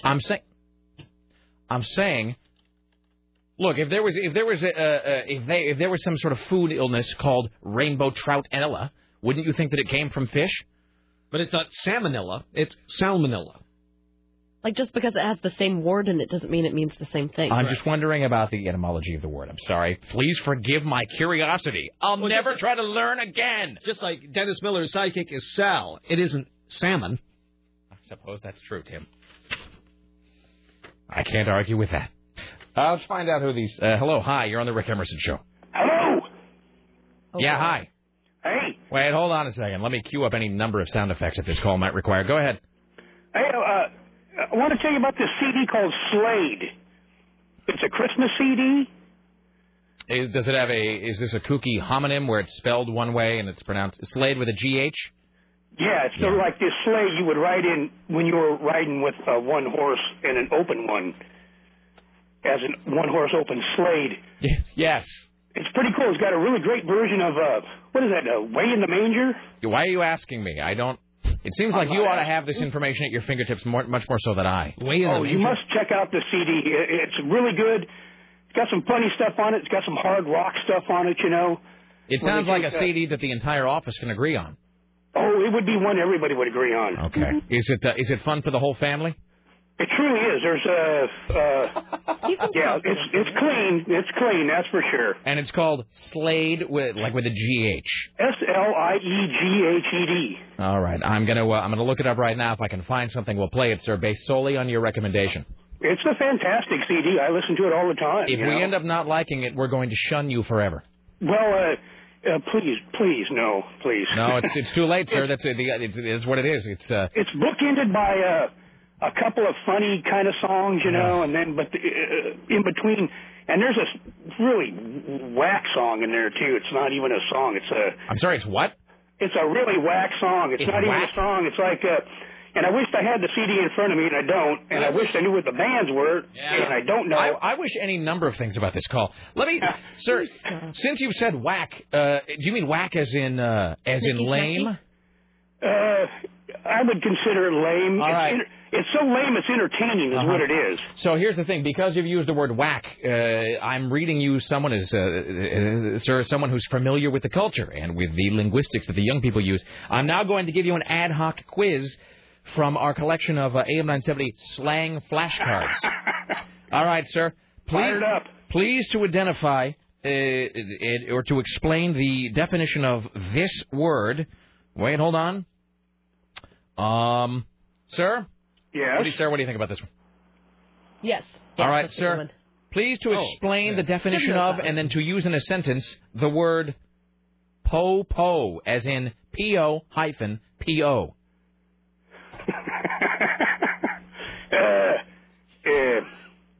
Is this your normal speaking voice? Yes, it is. Okay. It's not like your Jiggles voice. Kind of sounds like you're boiling nails in there. No, I'm sorry. There are no nails in me. All right. Po-po, sir. Po-po. Po-po. Let me use it in a sentence. Yes, sir. You got some whack po-po. You really have no idea. No, thanks for playing, though. No, I really have no idea, but whack is that's just a... Let me ask you this, before we end this call, to the relief of all. Is this Slade, does this feature like the Mighty Boss Tones and Spinal Tap and stuff? Yeah, you know what? Spinal Tap is in there, yeah. Yeah, because I'm looking at it, and every single one of the tracks is labeled explicit. You know, I don't really think... I don't really think they are. They're not really that explicit. The first song is kind of... Yeah. The first song mentions the S word. Well, the thing is with like things being explicit is the FCC doesn't care if things are slightly kind of not explicit. There is sort of no kind of explicit. Yeah, well, you know, that's about the only thing that they mentioned in that one. That's fine. It's you want to get an S for Christmas kind of a thing. So really, let me understand this. So the whole point of this call was for you to convince us to play a song that contains the phrase S for Christmas. No, this is merely this call is merely for you to either purchase a CD and enjoy it. You don't necessarily have to play it on air. It's not explicit. I mean, you know, there's a great version of Away in the Manger on that CD. Let me ask you this: what is the word? What would you say the word explicit means? Explicit means what am I, Scotty J? Okay, fair enough. Explicit is like, you know, well, you got me there. I guess I am Scotty J. All right. Hey, Merry Christmas. It's not a bad CD. It's not a nasty CD. You know, and it's worth the purchase just for the the song Away in the Manger is fantastic. All right, thank you. We're losing your call. Fantastic. Thank you, sir. Thanks. Wow. All right. The best part is how every now and again he would just kind of go, like that was the sound of, like the grinding of the gears as his brain tried to find the next part of the sentence. Well, Rick, let me just say that he would just sort of make this weird hypnotoad sound. I'm looking at the whole CD here, but every single... I think he was just trying to be nice. People don't really understand how dire I understand that. We can't. I'm just saying I don't think I can play... I mean, I would like to play them on the air. He gave it such a big, talk-up. But every single track... It's Local H, Mighty Mighty Bosstones. It's an EP. Local H, Mighty Mighty Bosstones, Spinal Tap, Goldfinger, Beck, Sonic Youth. Every single one is labeled explicit. So that's a thing we'll play some other time. All right, here's Tim Riley, ladies and gentlemen. Oh, it's already starting. Now, apparently there's, a stall on the westbound 26 just west of the Vista Ridge Tunnel. The left lane is closed. So that'll slow you down a little bit. So you might as well go back to work and leave at the regular time. Go back to bed. Yeah, just go home and get loaded and sleep it off and drive somewhere tomorrow. It says here, a scum who stole a wheelchair from a woman has been caught with brass urns containing stolen ashes. Apparently he's going to recycle them for cash. Now that he's out of prison for stealing a wheelchair from a disabled woman, police believe an Arlington, Washington man is sinking to new lows. Now he's stealing from the dead. Yes, he's the scum of scum, says the Sonoma County Sheriff's Deputy, Jess Saunders. Yeah. Deputies investigating a string of burglaries raided the man's property last month and found 4 old bronze urns inside a discarded doghouse. All were traced to an Everett mausoleum. Do you wonder if he had there was some sort of mathematical formula like, who could possibly put up less of a struggle than a woman in a wheelchair? Mm-hmm. Ding! And then the light bulb appears, and then immediately he's there with a shovel. The urns of dead people. Seriously. Digging up someone's aunt. The man was apparently attempting to recycle the urns for cash. Oh. Okay. Hi, you're on the Rick Emerson radio program. Hello, Mr. Emerson. How you doing? I'm all right. Okie dokie. It has had a little horror story about an airline flight that I had on Wednesday. Uh-huh. And, of course, it pales, next to sitting in urine for 3 hours. Really? That is the new gold standard. I think that is the holiday story of the year. One might say the golden standard. Pretty much. Yeah. The blankets they use now, they're just kind of like little prepackaged, very thin things, and they use them once those to pop blankets, them. Let me just say, those blankets on airplanes are like Am I alone in thinking that those airplane pillows are just filled with, like, shredded Kleenex? I mean, there's really They're nothing... so uncomfortable. They're pointless. It's like Barbie furniture. It's completely non-functional. I don't mean to sound like a prima donna here, but you know that they factor that into the price of your ticket. It's like, when you stay in a hospital and they factor in that they're going to have to give you a Tylenol for $9. Your plane ticket includes things like buying and maintaining and cleaning and whatever, pillows and blankets, which do no good at all. And you can tell... Well, it's like the insulation that goes in your walls in your house, that scratchy stuff. Yeah, they just spray paint it black. Exactly. You expect the Pink Panther to be on television advertising this airline blanket, which abrades your skin down to the bone. Here's the thing, is they know that they do nothing because the airport sells any number of blankets and pillows right before you get on a plane that is presumably full of blankets and pillows. They do bupkis. So, yeah, go ahead. Well, they have to scrimp on the blankets so they can give you that great big huge can of pop and the huge bag of peanuts. Yeah, so they can give me a large bag of salt and then like the smallest glass of like a shot glass of water after they have filled me full of goldfish crackers. Yes. Yeah, but the flight was bumpy and choppy. We started out late, and here was the only thing that was a little bit scary about it was there was much turbulence, there was much chop. The only kind of chop I like is pork. This was not. It was bumping us all over the place, and we couldn't see anything till we got to about 500 feet. Mm-hmm. Just being bumped and messed around through mist. And then as we're going down onto the runway, I was thinking, we're still jumping around. What are they doing? The landing was not cute and sweet and pretty. It was slam, bam, get off the plane. Oh, my God. And let me ask you this. Am I the only one who thinks about this? And I was thinking about this and everybody is flying today, so this is just for them. When I was flying back from Utah and I landed, in fact, I thought this when we landed in Utah, too, where it was covered in ice and snow, by the way. That's always good to see when you're landing. Look down there, and it's just a big blanket of marshmallow. So we're getting ready to land, And this is a thing I think about every single time that I'm in a plane landing. And to the point that, like, I've learned, not to sound too Zen master about it, but I've learned to sort of, like, disengage within myself. In other words, when the plane is landing, because takeoffs don't freak me out. Landings freak me out. The takeoff, it doesn't bother me at all for some reason. Landing, I have learned that as soon as we get to within a few seconds of landing, I just sort of, I don't know how to describe it. I just sort of disengage my brain, and I just kind of go somewhere else for a few, like a minute or two, just until the landing is done, because I can't think about it. And here's why I can't think about the plane landing. Because the plane is effectively, if you think about it, a tricycle. There is one wheel in the front, wheel on each side. There are not two wheels in the front. It's like a big tricycle going 800 miles an hour. And you know, with a tricycle, if you have that front wheel anything less than perfectly straight, if you go at even the slightest bit of an angle, immediately the front wheel digs in and you just go ass over tea kettle. And so you're in a tricycle filled with flammable jet fuel going 800 miles an hour. I don't understand why planes don't turn ever so slightly and then just pitch head over tail down the runway like every single day. The whole thing terrifies me. So think about that the next time you fly, sir. I will. All right. Thank you. Thank you for the... Oh, one more thing? Yes. Okay. For the love of God. All right, one more thing. The guy sitting next to me holding his kid, and he's going on to somewhere else after he gets into the Portland airport, so he told me, is this your final destination? Don't see those two words when we're about to land, you idiot.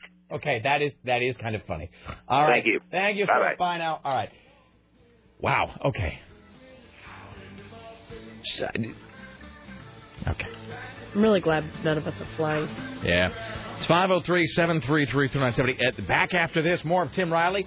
Scott Dowley will join us here in a few. Let's see, what else? Storm Large, Dave Lee, an exciting radio production at 2 p.m. All that you stayed. It's the Rick Emerson Show. Don't go anywhere.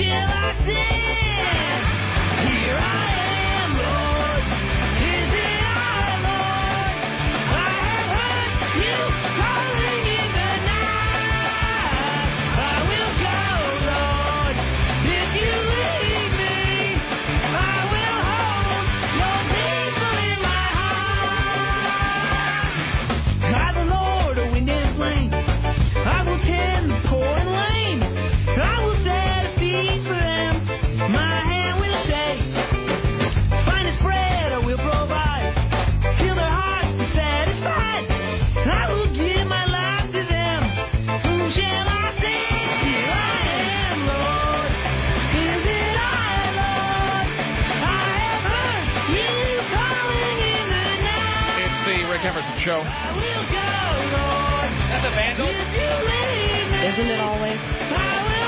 Is this all off that Order of the World record? It really is. Excellent. It's the Rick Emerson radio program. Coming up later on, Scott Dowley from Film Fever Radio, Dave Lee, Storm Large, and coming up at 2 o'clock, an original radio production by we, the Rick Emerson cast crew and family. Let's welcome now to the Rick Emerson Show, good friend Dennis Pitzenbarger, host of Miles Around, Saturdays 9 to 11. Hello, sir. Hello, how are you? Happy holidays and so forth. Yeah, it'll probably be the last time I talk to you before that time comes. So I need to give this to you. This is for you from our friend Seamus. Oh, okay. Let me, your own exciting bottle of Sex Panther. Well, thank you very much. Now, I heard the bit from the other day. Have we determined whether it actually does have bits of real Panther? No, in fact, if you look at it does. If you look at the back, it says, "Caution: Sex Panther cologne is extremely awesome. It is also extremely flammable." And then it has the whole don't spray it on yourself and stand near a candle. And then at the end it says, Ingredients: ST alcohol 40B, water, fragrance, may or may not contain petroleum distillate, and animal parts. There you go. Great. I like it. Very exciting. As the line, as the correct way to say the line, 70% of the time it works every time. Is that how it goes? Yes. Is that yeah? So only I would, of course, know that. Unfortunately, as Seamus said, it doesn't sting the nostrils, but it does take you immediately back to 1989. Well, there is so many great, parts of that particular movie. I mean, the pleats and the pants. Don't act like you're not impressed. So you.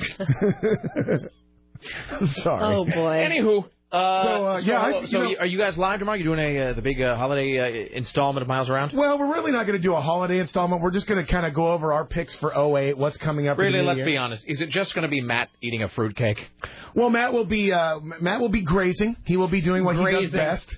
He will be filling his face with ho-hos and ding-dongs as he sucks down a 44-ounce Mountain Dew while I do a radio program. Diet Mountain Dew. Of course, diet. He does drink the Diet Rock Stars, which I've always thought was kind of funny. But, no, I mean, with today's program, my God, I feel like the 11th pound in a 10-pound sack around here. Yes. But I'm looking forward to the... we are known for our 10-pound sack. I'm not touching that. We've had enough with the Sex Panther. Yes. But it should be a good show. Talking about the new Corvette ZR1. We're going to talk about. I got a little, I say Corvette, and then the car I'm going to review this week is a little Kia Spectra 5. So we're going to talk about that. We're going to talk about NASCAR news and the regular staples. But it should be a fun show. We're going to have actually a name from the past that you might recognize. Bill Kim. Ring a bell? Whoa, I thought he was in South Carolina or something. Bill Kim is in South Carolina. Bill Kim will be joining us via his new gig, which has been for a while now, which is NASCAR.com. It's a great website. If you're a NASCAR junkie, that's where you go for all your stuff. And we've been doing stuff with a gentleman named Josh Pate who just had a baby, and I put a little thing on milesaround.com to congratulate him. But in his maternity leave, Bill Kim's going to step in, so it should be fun. Bill is great to have on the program because he is... Well, you guys know Bill. That's enough said. He's awesome. Yeah, he's really He's the biggest fan of Yossi I was just going to say, and that's the one trait about him that I will never forget. He's like this big, jock-looking guy, but he was like, I love the OC! Just couldn't get enough of it. Well, see, that's why I have to always make sure that Miles Around doesn't get derailed by him and Mr. Peterson talking about either the OC and or 90210. Do you play Neverwinter Nights? It gets a little treacherous, but it should be fun. It should be a great show, and we're looking forward to that. And then we'll be live the week after for the pre-New Year's show as well. Excellent. Miles Around tomorrow 9 to 11, immediately preceded by Car and Driver Radio. Thank you, sir. Happy holidays. Yeah, to all you. I'm amazed at the amount. I have to say that the studio looks like the wacky morning show style studio with all the stuff that's going on here. This is one more reason why you guys need a webcam. Really, all we're missing here, I was looking Today at... I would totally be for a webcam. It's already chaotic over there. There's so many people in that other room. You couldn't see any of us on camera anyway. It's so dark in here. That's true. I do know Why are you that... going the black curtains again, Rick? Shut up! Stylish. And also it hides stains. I know that we're going to be doing a little bit of filming. What kind of home do you live in where you have stains on your curtains? Well, he has been to that club. I'm talking about L'Amour, Sarah. See y'all later. See y'all. There you go. Bye, Dennis. I pity you! All right, ladies and gentlemen, in a moment we'll bring in Scott Dowdley. This is Tim Riley at the Ministry of Truth. Time for Darwin Watch. Oh, fantastic. Here's your Christmas Darwin Watch. Bad stuff is about to go down. Don't. I ate all my caps. Don't. My parents won't let me use scissors. Don't. Another one bites the dust. Don't. Another one bites the dust. And another one gone. And another one gone. Another one bites the dust. Another dusted. Oh, my heart just stopped. There it goes. A roofing billionaire dies in a fall through his roof. This Wisconsin mogul was worth $3.5 billion, the 91st richest man in the U.S. What does that say for us for a country? And everybody else... is only the 91st richest man. And the great thing is everybody else steps up one in line. Mm-hmm. And he was worth $3.5 billion. Well, he died after falling through his home garage's roof. Ken Hendricks, 66 years old, checked on the construction of the roof over his garage when he fell through. He died of massive head injuries, according to his wife. This doesn't really speak well for the quality of the work that built his roofing empire. Oh, so that's that. Then off to New Hampshire we go, where a teenager accidentally suffocated himself while trying to get high by inhaling gas from a can of whipped cream. Eric Wass, who's 19, a University of New Hampshire freshman, died in the basement of his home. Wass was found in a crawl space with a plastic bag over his head. Found in a crawl space is the worst way to end your existence. The bag was taped around his head with a hole created near his mouth. Investigators believe Wass died accidentally while trying to use a can of whipped cream as a whippet inhaler, a practice similar to huffing. All you kids are probably familiar with what I'm talking about here, in which a person inhales a gas for a euphoric effect. He was a big reader of the Huffington Post, and now he's dead. You do have to give him a few points, though, for really going all out to try to maximize the effect of the nitrous oxide. Mm-hmm. Which doesn't make any sense. Did you say it was from Ready Whip? Or I'm sorry, I don't mean to impugn a specific brand. No, it wouldn't be Cool Whip because that comes in a container. Ready Whip still comes in a can. I believe that is Ready Whip, and I do believe Ready Whip is still powered by nitrous oxide. Try some today. Won't you please?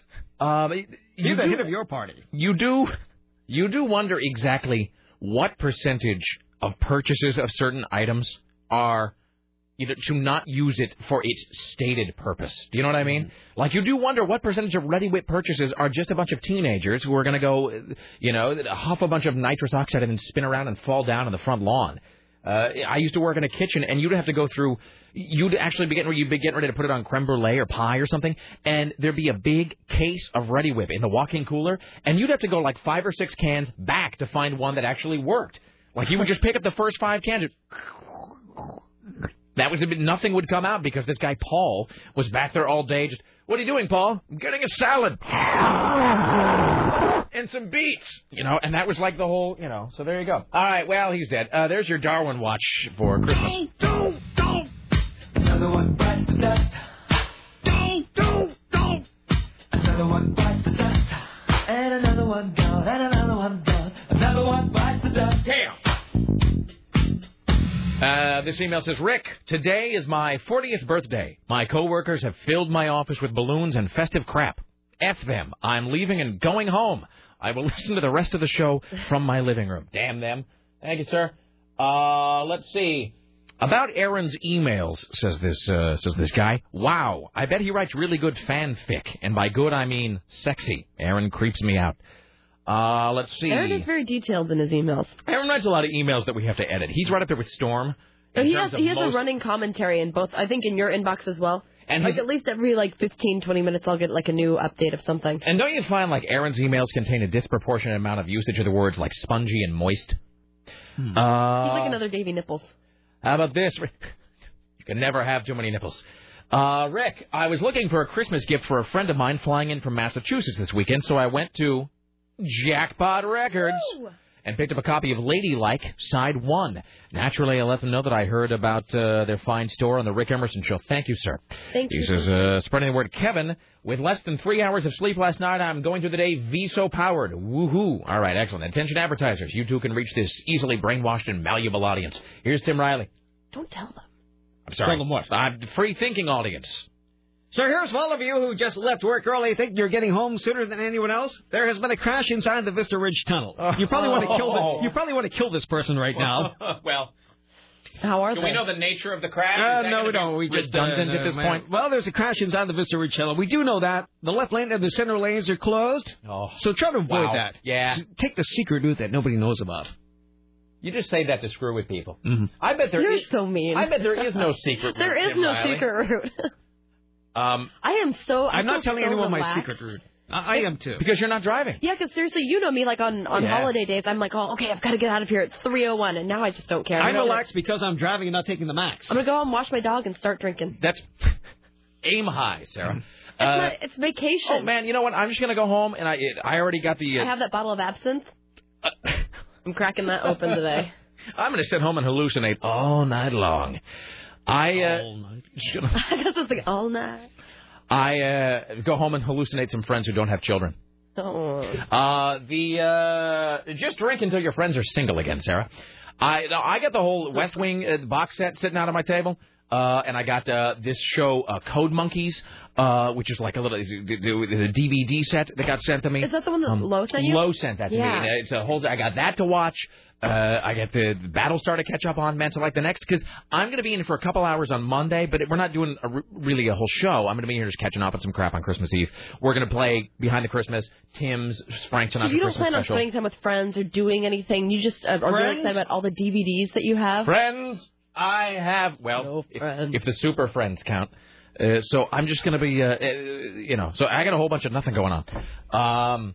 So no, there's nothing to be ashamed of. And then Tim, of course, like Minimus and Maximus Mole, is apparently going to be taking a secret tunnel home to his plush Tannisborn estate. Yes, his palatial manor. All right, here's we should start calling it stately Riley Manor, stately Tim Manor. Here's Tim Riley. Oh, here's another Christmas miracle. A 29-year-old man from Grand Rapids has found his birth mother. Little did Steve Flagg know that she was working with him all the time at Lowe's. He can't barely speak at this time about what has happened. Oh, why doesn't this work? Let's try this again. Take number 2. Here's Steve, who found his mother, who'd been spending his whole life looking for or working with him at Lowe's. It was very, very surreal. I just didn't know how I wanted to go about, and first off, confirming that she was in fact the right person, and then continuing on and letting her know who I was. How is that possible?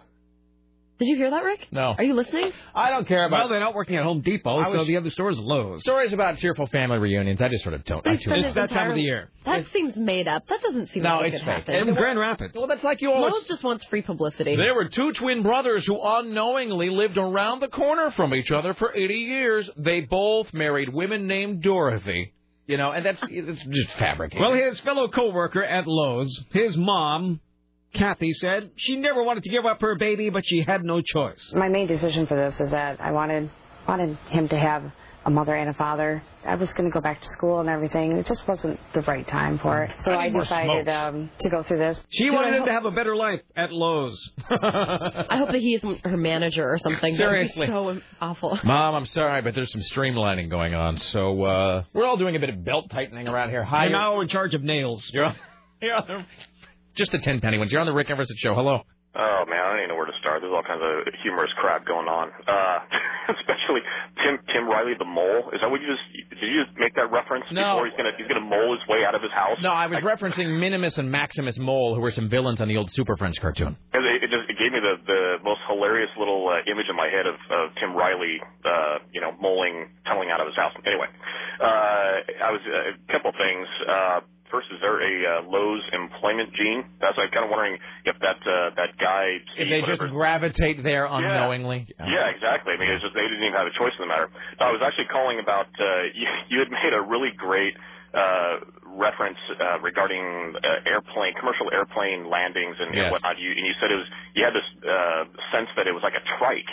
Yeah, planes are a tricycle. Yeah. Well, let me give you a little, and the listeners, a little comfort regarding the engineering of it. I know a little bit about it. I actually had a really cool flight many years ago. I sat next to a senior engineer at Boeing, and the guy happened to be an engineer on wing assembly. And so this entire flight, we were talking about just all the mechanics of all that stuff. So first of all, it's a trike, but take comfort that there's very little weight in the nose, and that's one of the center of gravity has a lot to do with it. And so there's just they can slam on the brakes, and because most of the weight is in the middle of the plane, there's no way that it can. Wait, hold on. Are you trying to comfort people? Are you trying to remove the fear of flying that we have very carefully instilled in the audience over the last few years? Apparently, I'm definitely upsetting your apple cart. I don't. Yeah, I don't care about making people feel better. That's not what this show is about. This is making me feel a lot better. All right. So lots of the weight is in the middle of the plane. That's what you're saying. Wrap it up, please. And it's the best place to sit is actually very close to the wing section because that is the... No. That's where all the fuel is. You're going to burn alive. No, it's the strongest point of the plane. Oh, and so that's... but don't sit on or behind it, because that's... I made the mistake of that. And that's the Widowmaker seat. Well, you look out the window, and you can see how the plane is moving. Yeah, and you can see the wing wobbling during the flight. That's the best part about sitting there. Sit right in front of it. Yes. And then lastly, make a humble request that you put all the goofy little sounders, like especially like the Darwin Watch sound and whatnot, on the website.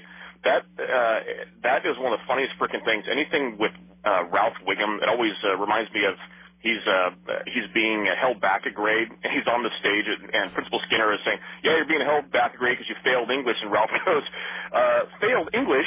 That's impossible." Excellent. Thank you, sir. I'm out. Sleep. That's where I'm a pirate. The sheets are red and moist. We've worked very hard to terrify people of air flight, right? God in heaven, teach me how to die. This guy notes something that I actually thought about when I was flying to Utah, which is it doesn't help that when you go to the airport, the first place that they go is to a place called Terminal. I mean, I don't even understand why they call it that. Where are you going? Incurable? It just doesn't make any sense at all. All right, here's Tim Riley. Oh, Circuit City had some big losses in this quarter. $207 million. Why is that? Well, the decrease is in tube and projection televisions. Also, purchases of portable digital audio, home audio, and digital satellite radio items saw a significant sales decrease. Meanwhile, get ready for the all-new The Singing Bees tonight on the NBC television network. This is a karaoke-inspired reality competition asking contestants to correctly sing the lyrics of the most popular songs of all time. If they mess up, they're eliminated. The Singing Bee host, Joey Fantone, says he has a blast witnessing this whole thing. Watching these people plow their way through songs and try to sing certain things, and it really is a lot of fun, though. I really do enjoy it. It's just fun to get into it. It's a really, you're rooting for them, though. You really do root for these people. You really This is like when Jason Newsted was hosting Rockstar Supernova, and you could just see the cash register ringing in his eyes every time that show started. Like, you could just see in his...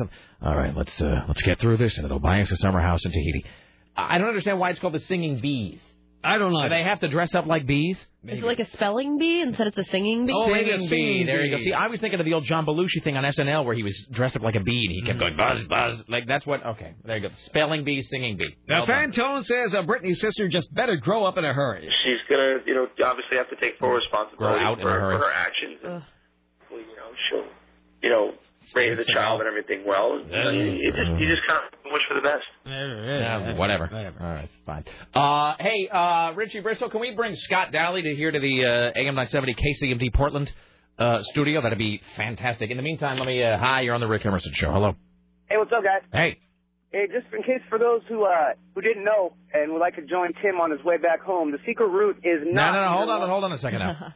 Now, is this a gag call, or are you really about to reveal Tim Riley's secret route home? Please don't tell my secret route. There could be one of three. Now, hold on a second. Now, Tim? Yes? I'm going to give you a right of refusal on this call. Now, do you wish to let the caller go forward with revealing what he believes to be the secret route home? What he believes to be, yes. Okay. But I'm not going to authenticate. Now, sir, you say that there are three different secret routes? Yeah, to go from the Beaverton side to the downtown and to get across the river. There are three different ways you can take them. All right, so here's what we'll do. Of these three secret routes, you may reveal one of them. Okay. All right, are you ready? Yes. All right, what is the secret route that you have decided to reveal? If you're coming from Beaverton and going into Portland, and you notice that the Vista Ridge Tunnel's all backed up, you can jump off on Skyline. You can either take that to Burnside or Germantown Road and go all the way around it. And there's usually about 10 cars, and that's it. Maybe 3. All right. Thank you, sir. Yes, sir. Happy holidays. All right. Now, I'm not going to confirm nor deny that. No, of course. I would never think to reveal such information. That'd be like saying what Rosebud is. Mm-hmm. Ladies and gentlemen, let's welcome now to the Rick Emerson Show. From FilmFeverRadio.com, our good friend Scott Daly. Hello, sir. Happy Christmas, everybody. How are you, my friend? I'm doing well. How are you? I You am. smell a lot of cologne. Are you wearing cologne today? No. Are you sure about I that? showered today and put a little aftershave on, but no cologne. A little right? aftershave. Aftershave and cologne are the same thing. Oh, okay. Well, then and you've been hanging out with Richie, right? You've been, you've been standing there so it rubs off on you. That's It's true. He's got like a plethora of the cologne bottles there in his little. It's like putting something next to an onion in the fridge. Pretty soon everything smells like Richie. Oh, by the way, a gift to you from Seamus, a bottle of Sex Panther cologne. Oh, yeah. There you go. Merry Christmas from Seamus. All right. What is the aftershave you use? Please tell me it's English leather. Polo black. Okay. Really? Do people still do polo stuff? I thought polo was sort of... No, it's polo black. It's not this green bottle stuff. It's a little more advanced, a little more upscale and classy. Really? Honestly? Seriously. I love Ralph Lauren. Ralph Lauren is my favorite cologne line, my favorite clothes line. I love Ralph Lauren. You and Richie really are like peas and... Have you thought about going out together? Have you thought about you and Richie going out and just getting your swing on at the same time, Scott? Because he also fancies this whole one brand head-to-toe thing. So with him, it's all... Well, it varies on the day. What was it all? That day was like all Kenneth Cole or something, like head to toe. And now you're all with I could dig on Kenneth Cole. I'm just saying. If I had Richie's an open-minded man. Yes. So I'm saying that if you're looking for an exciting social partner, Richie might be the road for you, Scott. No, I'm happy with my current social partner. So. Okay. Oh, boy. Really? This is really awkward. Well, here's why it's relatable, because, like half the guys in the audience are or will be divorced. So, so now we're playing to them, Sarah. Why should we only appeal to the single women in the audience with your tales of relationship woe from time to time? Why should Scott Daly not also talk about his singledom? So, will you be spending the holidays with a special someone, Scott Daly? I think so. A little off and on, maybe. Off and on? Off and on. Really? Is that what the kids call it now? All right. I don't know. Okay. Have you a film review for the holiday? Yeah, we can talk about Sweeney Todd. Opens today. Oh, you saw that. Okay. It's a little bit of all right, is what it is. Is it a scale of 1 to 10? Where do you put it? 9. Really? Yeah. 9? Really? 9, 8, 9, around there. That's so good to hear. It's really, really good. And you know me and musicals. I'm not a big musical guy. Musicals are very hit or miss with me. Yeah. But boy, they nailed it, man. Tim Burton just hits the nail on the head. The Johnny Depp, everybody's solid. Alan Rickman plays the judge. Yeah. That wrongs the Sweeney Todd. I dig that guy. He is just evil incarnate. Oh, no, he is so fantastic. Alan Rickman can do anything. And that guy can do... He is never... Even in bad movies, it's like Christopher Walken. Even in terrible films, Rickman is great. He's wonderful. And he's fantastic in this. Helena Bonham Carter is looking hot as balls. As always. No, she's fantastic. And it's got a really good... And Sacha Baron Cohen is in it as well. You know, the weird thing about... Sacha Baron Cohen's another one of those guys who vanishes into the characters he plays. Mm-hmm. I was sitting... when I was coming back from Utah, I was sitting next to a guy who was reading Esquire, I think it was. And Johnny Depp and Tim Burton were on the cover of Esquire. I read that. It's a good article. And Tim Burton, who just, as time goes on, it just looks like weird and crazy and just big wiry hair. And like Tim Burton and Robert Smith have started to look like weird. Like one of them is impersonating the other. And it's a whole lot of hi, I'm old and crazy. But Johnny Depp just continues to have that David Bowie aging in reverse thing going on. Does. What's weird is, and I know that I say this all the time, but Johnny Depp really is, I'm saying for me, I do believe he is the finest actor of my generation. I would agree with that. He's so Ed Norton is up there, but I'd say that it's Johnny Depp. You look at Sweeney Todd, and it's not just makeup. It's just he does these little subtle physical transformations. Sweeney Todd, he just looks at the big hair and the period clothing and the makeup, and he looks very drawn. And then, of course, he's on the cover of Esquire again looking like... the world's perfect human. Johnny Depp. Yeah, just hello, I am flawless. All your women belong to me. And I really equate that to his relationship he has with Tim Burton. Yeah. Because when those two get together, it's like De Niro and Scorsese. I mean, it's just a match made in heaven. It really is. And it works so well because they know each other so well. They can finish each other's sentences. They can look at each other and know what the other's thinking, and it works beautifully. So does this open today? It opens today.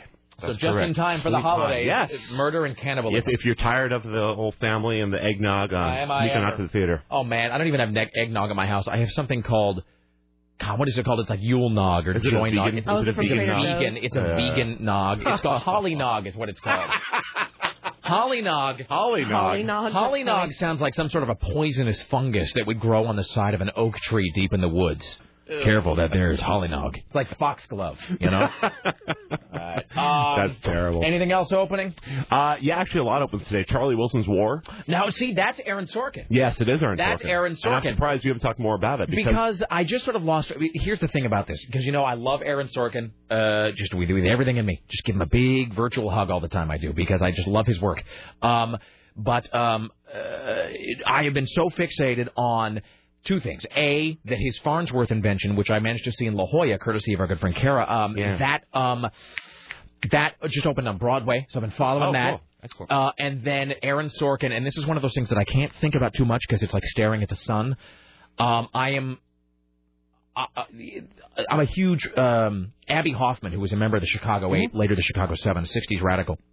Seems unlikely for me because I'm so anti-hippie in many ways, but Abby Hoffman is a huge hero of mine.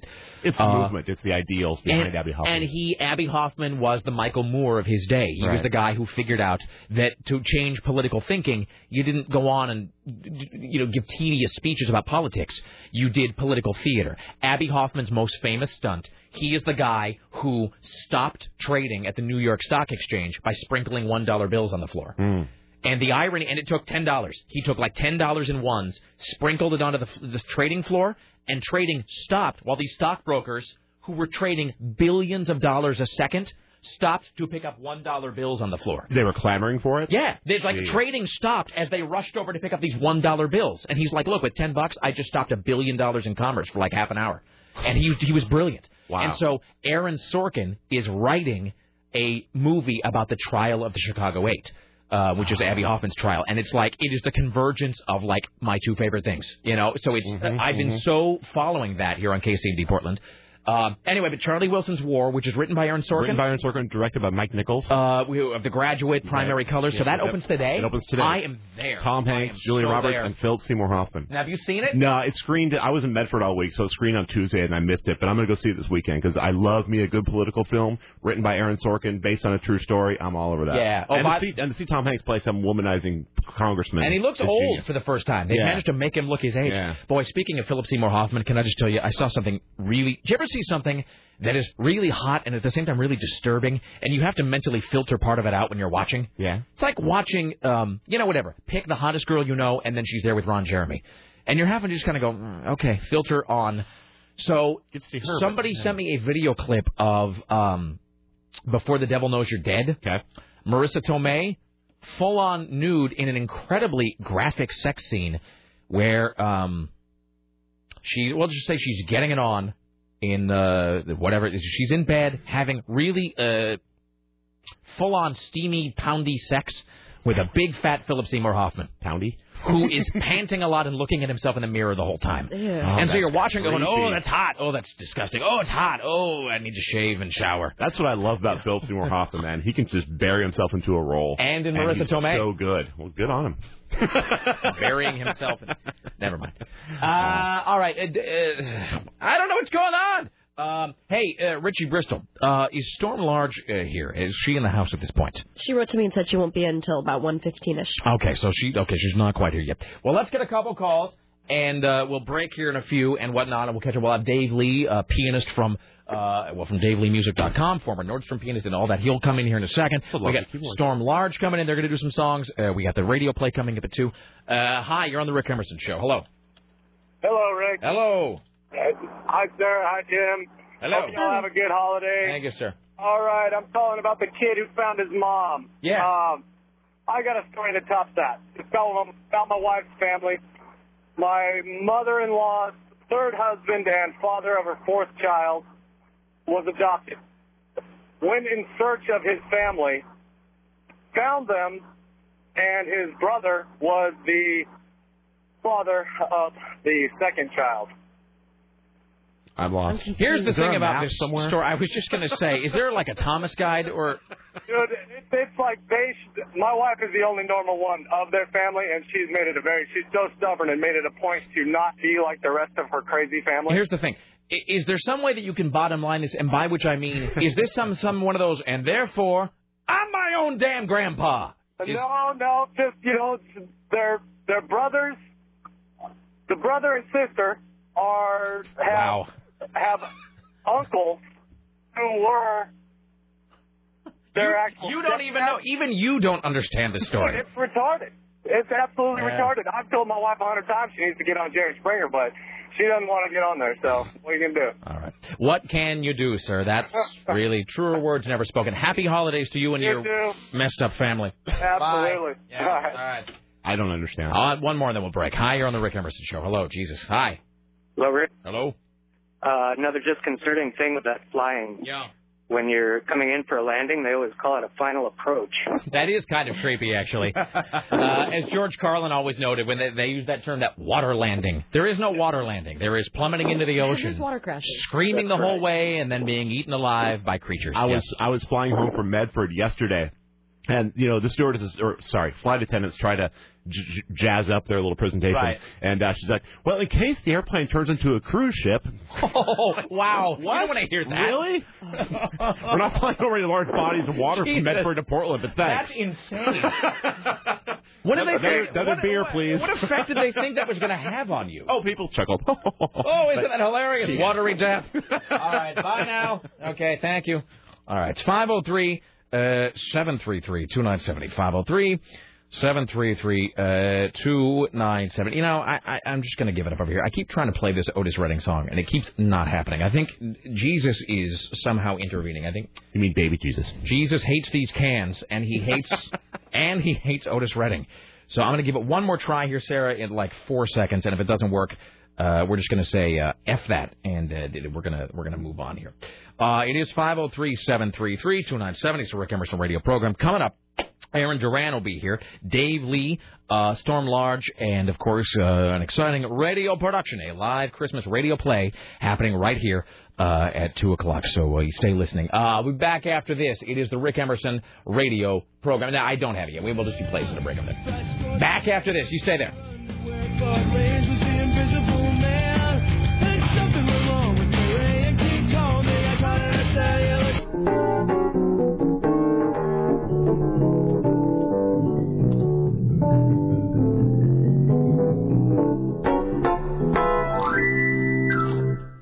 Ladies and gentlemen, Dave Lee. Welcome into the Rick Emerson Show. Hello, sir. I have no idea. I have no idea what I just played. Threw it to you. No, it sounded genius.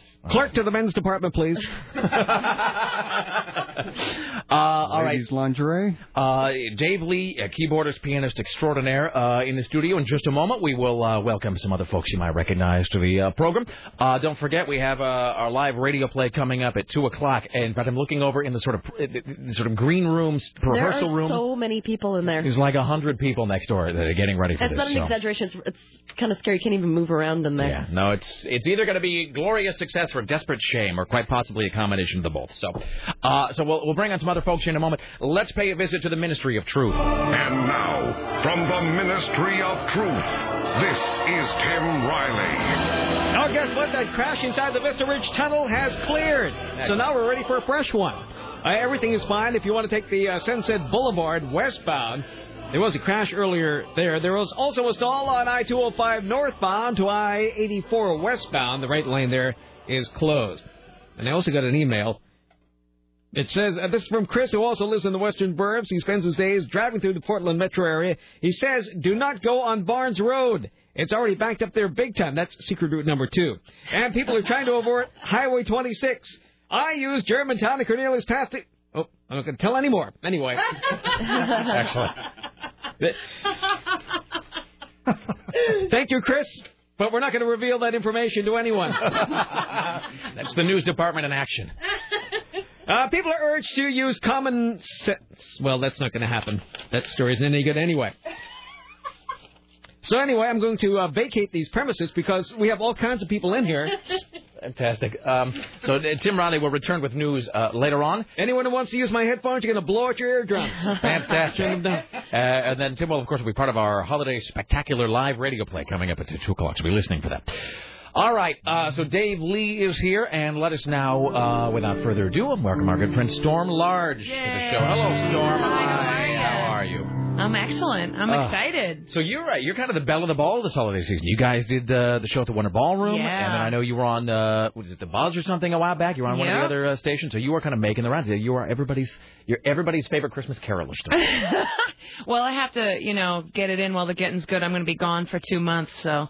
If I can ask, where are you going to be going? Oh, I'm going to be in Rochester doing cabaret at another theater that was a co-production between Portland Center Stage and Jiva in Rochester. So I'm going to be in upstate New York for 2 months, neck deep in snow. So. Now, when you do that, is that like a per diem where they put you up somewhere, or do you have to find it or whatever? No, I get an apartment right close to the theater, and they pay for that, and all I have to do is pay for my food. That's awesome. Yeah, Very and cool. my sweaters and my multiple layers of fuzzy, fluffy clothing. Oh my God! Seriously, so cold, right on Lake Ontario, so it's basically Canada. Every now and again, I will walk out the front door in Portland. I'm like, well, it's really cold, and then God sends me to Orem, Utah, for like 3 days, where you walk, it's like someone is hitting you with a frozen side of beef when you walk out the front door. Yeah, it's bad because you start crying because your face hurts, but then your tears and your boogers start freezing, and it's so bad. It's just a bad, bad, bad thing. What a wonderful visual. But hey, it's for the arts. I got to do it. But just when I was so oversaturated in the news, I figured people are going to start hating me if I don't leave soon. So I'm leaving for 2 months. Well, we've decided. See, with us, we just stayed and played through the hate. Oh, good. We've just decided we've come out on the other side of the hate. Exactly. I'm glad. Well, we might as well just do all this at once. So, our good friend Peter from Nickel Arcade, also in the studio here. Hello, sir. How are you, my friend? Hello. All right. Hey. So, you guys were originally going to come in and favor us with some holiday favorites, and then strep throat and firings sort of took their toll. Yeah, that's part of the holiday season, I guess. And so everybody is Merry Christmas. So everybody is sick sick and unemployed, and so everybody else is kind of at their regular job. Yeah, no, it was kind of a bummer. Gene and Ben both are stuck taking care of people and working at a teller at a bank right now. So. Fantastic. That's got to be a lot of fun. That's some soul-sucking holiday cheer. I'm a little congested, yeah. Sexy, though. I got some funk in my duodenum, or whatever you call it. Wow. I'm all hot you have to pay a lot to get some of that. All right. And so just a howdy and a hey and to you guys, and congratulations on a successful year for you all with your breakout single and whatnot. So I guess you can call it that. Yeah, Nickel Arcade rules. So sometime in the next year, we'll have you guys back on in to do a little something for us. I'm sure more than once. And then you guys will play this probably next hour after the holiday play, but I guess you pre-record. This is how great you are. So here's how it went. We're going to have Nickel Arcade in to play something. And then you're like, well, there's firings and the leprosy, and we can't make it in. And I said, well, okay, fine. And I said, how about you come in and just maybe do a little solo thing? And then Peter, very self-effacing, goes, no, I couldn't possibly. I'm nothing without the other guys in the band. Even though you did it at the live show.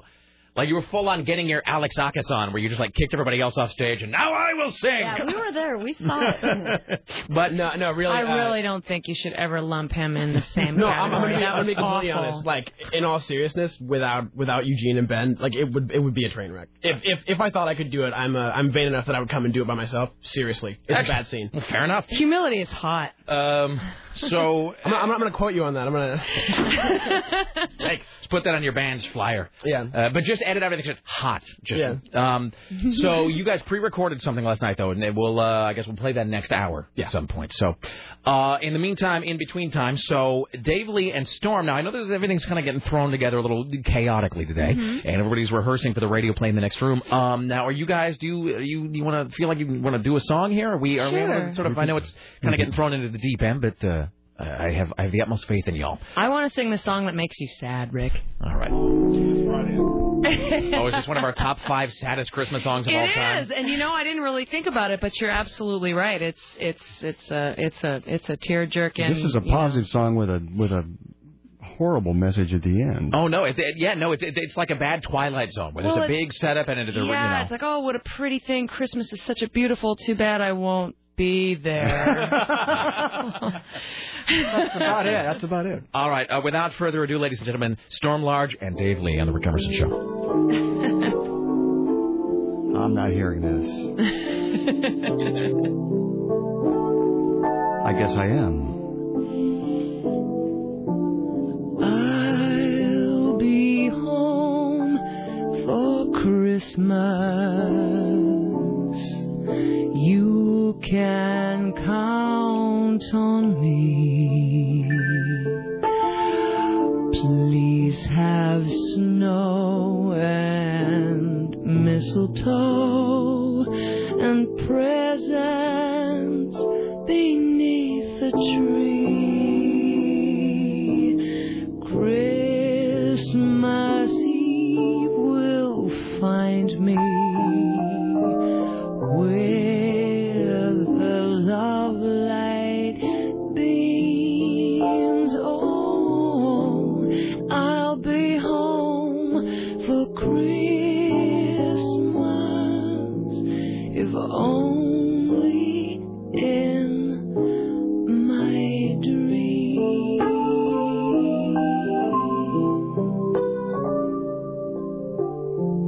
Wow, it could be a really sad song sung from behind bars. I'm kind of feeling that way right now. Oh, baby. I'm so sorry I parked the van in front of the school that day.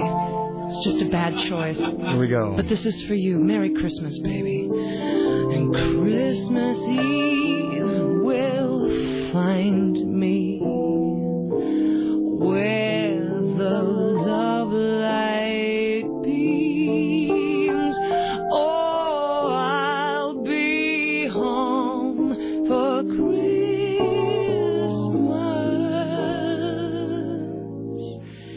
if only in my dreams.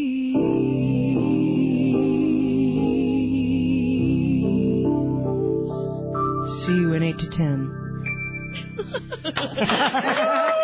Yeah, fantastic. Oh, you guys are awesome. That is fantastic. I got chills. Freaking tastic. Beautiful. I think I just fell in love. Again? I think you already were in love, my friend. Aw, that's good. I have it all fooled. I'd like to say thank you on behalf of the groups, and I'll tell them the hopes to pass the audition. Thank you. Well, good reference. All right, excellent. All right, so it's 1:30, Sarah. So what do you think we ought to do at this point? This is your vision. This is your thing. I don't know. This awkward sort of stage here. Well, do you want to take do you want to take a break here? Sure. Let's take a break here. We'll get this out of the way, and then we'll do another brief reset as we get towards the top of the hour. So we'll take a break. We're here with Dave Lee, Storm Large, Scott Dowley, Aaron Duran, the Peter from Nickel Arcade, a cast of billions waiting in the other room. So let's do this. We will come back. It's 5:03. Are you being hung by technology over there? I'm playing this for Tim. It's a Christmas in the Northwest. I cannot believe you don't know what this is yet. I've played this like 700 times. You know what this song is? This song is like Anne on Arrested Development, where every time... Who? Egg? Her? Who? Bland? You just let her in. What, is she funny or something? Back after this. It's a Rick Emerson radio program.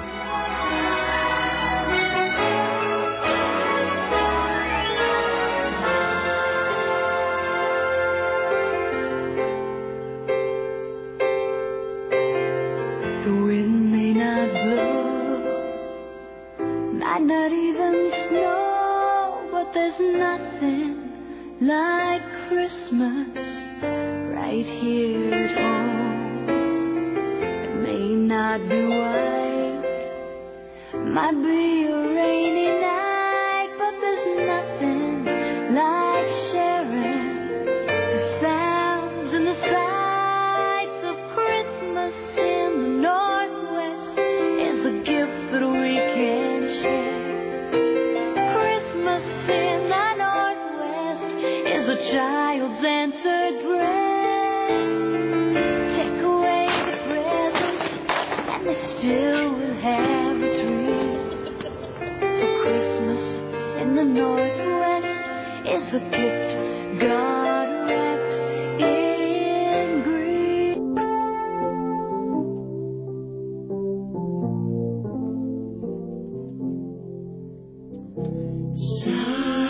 Silent night, holy night, all is calm, all is bright, round young virgin mother and child, holy infant so tender and mild, sleep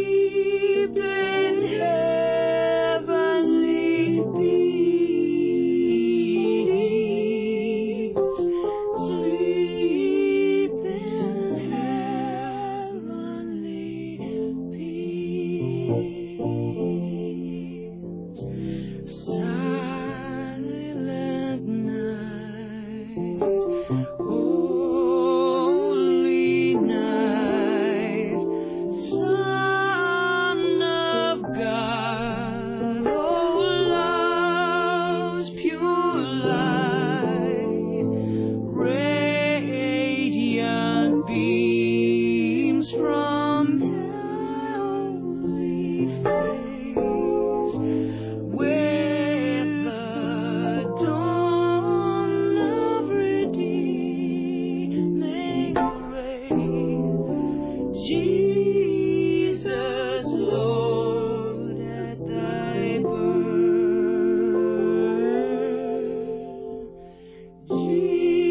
Jesus, Lord, at thy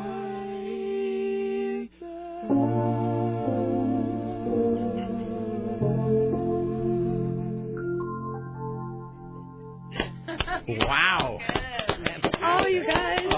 They just learned that in like 3 minutes. They haven't been practicing harmonizing That together. is or anything. fantastic. Well done. I'm totally all. Storm's all crying. It's hot. These kids today. All right. Peter just looks terrified. shell-shocked. Fantastic. All And right. he's all pink.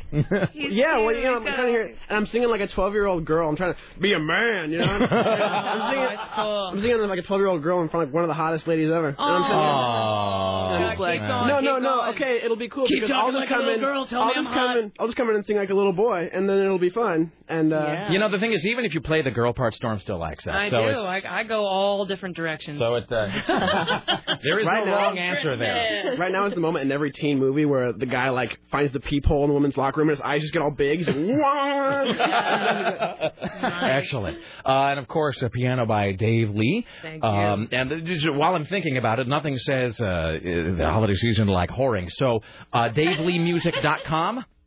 Yes, you are available for... I got to tell you something. Yes. I was on the show last time, my first and only time, and now the second, but I scored a gig from being on your show. Really? Wow. Attention advertisers. Yeah, I'm going to play a bat mitzvah. Excellent. Oh, very cool. Fantastic. So Bat mitzvah. So I Dave don't is, know. that's a female.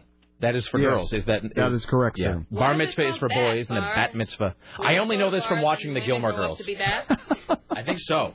All I know is that on the Gilmore Girls, Paris Geller used the phrase, I wore it for my bat mitzvah, and I filed it away in, terms of the crap that I can say correctly on the air now. That's nice. DaveLeeMusic.com, StormLarge.com, and MySpace.com/Nickel Arcade Sucks. So, excellent. All right. Speaking of Nickel Arcade, you had the things, objects, I have gifts for everyone, including Tim. I'm not sure if he can come back, but Tim, if you can hear this, if you want to come on into the studio, there's some whatever. So I always feel a little embarrassed. I mean, it's not. I don't mean to seem whatever, ungrateful, whatever. But I always kind of feel a little embarrassed when people bring us stuff because it's sort of like. I know that there's some guy out there who just got laid off from a cardboard box making factory, and meanwhile somebody's like, "Here's a present for coming to a job you love every day," and so which is great though. Well, thank you, Mr. Arcade. Thank you, thank you. Oh, excellent, thank you. So should we open them? I'm totally opening mine. Okay. Wow. Right. Do you want to go around the room in order, Tim? I have Basie in London, Count Basie and his orchestra. Really? Wow. Wow, that is very cool. And you've given it to me? I have, yes. He's young, hot, and has amazing Well, you're a fine young man. Davey, you're in big trouble. Oh, my God. Flight of the Conchords. Really? I love this show. Excellent. Thank you, Peter. Fantastic. Thank you very much. Thank you. All right, let's see. Let me check out the... hold on a second. Let me put this wrapping paper over here. Oh, my God. All right, I've got a couple things here. I've got... Can we do rapping music here? Thank you so much. I'm just that transparent. No. A Motley Crue girls shirt. Nice. That is fantastic. Let's see. What else? What's the other? It's a Bender shirt. It's a Bender Futurama shirt. Oh, that is awesome. What does that say? Bite my glorious golden ass. Bite my glorious golden ass. Where did you happen to get that, Peter? Is somebody is that an employee discount doing the talking there? I don't want to talk about it. All right. This is the best thing I've ever gotten. Oh my God! OMG! Stop saying that. No, it's ironic. Okay, this I'm holding it down below the counter so I can do the big reveal. Oh, what is it? It's the 2008 serial killer calendar. Oh! Oh. That is what I'm see, here's the thing. I have in my office something on every wall but one, and I've been waiting for that special piece of art. Well, there you go. That special piece of decoration that says, hello, come into my office where I act professionally. Nothing says that like a picture of John Wayne Gacy right on the front. God bless you. Well, you can take it home and hang it right over the manger. Fantastic. Excellent. No. That is so great. Thank you, my friend. I feel bad that we have nothing to... no, seriously, and I know it sounds stupid, but I clean houses for a living every day. And just the fact that I can, while I'm scrubbing the crap out of someone's toilet, I can have you guys on, makes it much better. So thank you. We are the perfect accompaniment to crap scrubbing. Yeah. Excellent. Well, thank you. Sir. Thank you. And that means a lot. So thank good. you. I appreciate that. Who says kids are bad? No. Not us. Certainly not I. Not I. All right. Richie Bristol? What's going on? What's going on? Can you speak? What's that? That's this guy. A green Saturn. Oh, seriously. It can't be that important. Yeah. So who's he blocking in? Are they trying to leave early? Yeah. I even checked in. I said, hey, I'm parking here. Is that okay? Let me understand this. He's blocking someone who's trying to check out at 1:49. I read that the office closes at 3, not at 1:49. No, yeah, seriously. Yep. They're trying to get Hold home on, early. They're just going to end up in traffic. Oh, wait. I can't call the front desk because it's not Dave. It's that poor girl from the temp agency. Oh, the little red-haired girl? She doesn't, The little red-haired girl. Yes. She didn't know where I was going. No. It's not the little red-haired girl. It is quite literally a woman who has come here from a temporary placement service. And I don't want to call up and make her cry or something. Let's hear her. So I was going to call up and I was going to demand to know who was shiftless enough that they needed Peter to move his car like right now. Well, I don't know. He can move it and come back. back. She pushes the wrong button and knocks the station off the air. We can't figure Seriously. out. Well, do you want to go? Do you want to go take care of that and pop back in here? All right. BRB. All right. BRB. Look at what your OMG is starting. Oh my God. Oh, and is this never? I won't like do you it. say you're saying it ironically. That's from it's from me. It's fattening treats. Storm has brought us some fattening treats. Ooh. Awesome. Thank you, Storm. That's okay because you're only skinny fat. I'm a thin fat. There's cookies. There's meltaways. There's. Oh, that's so. Right on. Excellent. Looks like someone already got the. Oh, they just fell out. The little. All right. Are those all homemade? Are these from the? I didn't make them myself, unfortunately. All right, but these you tell us that though. Fantastic. I could have Thank lied, you. but I'm a terrible liar. This They're program's full of all lead. about lying. Excellent.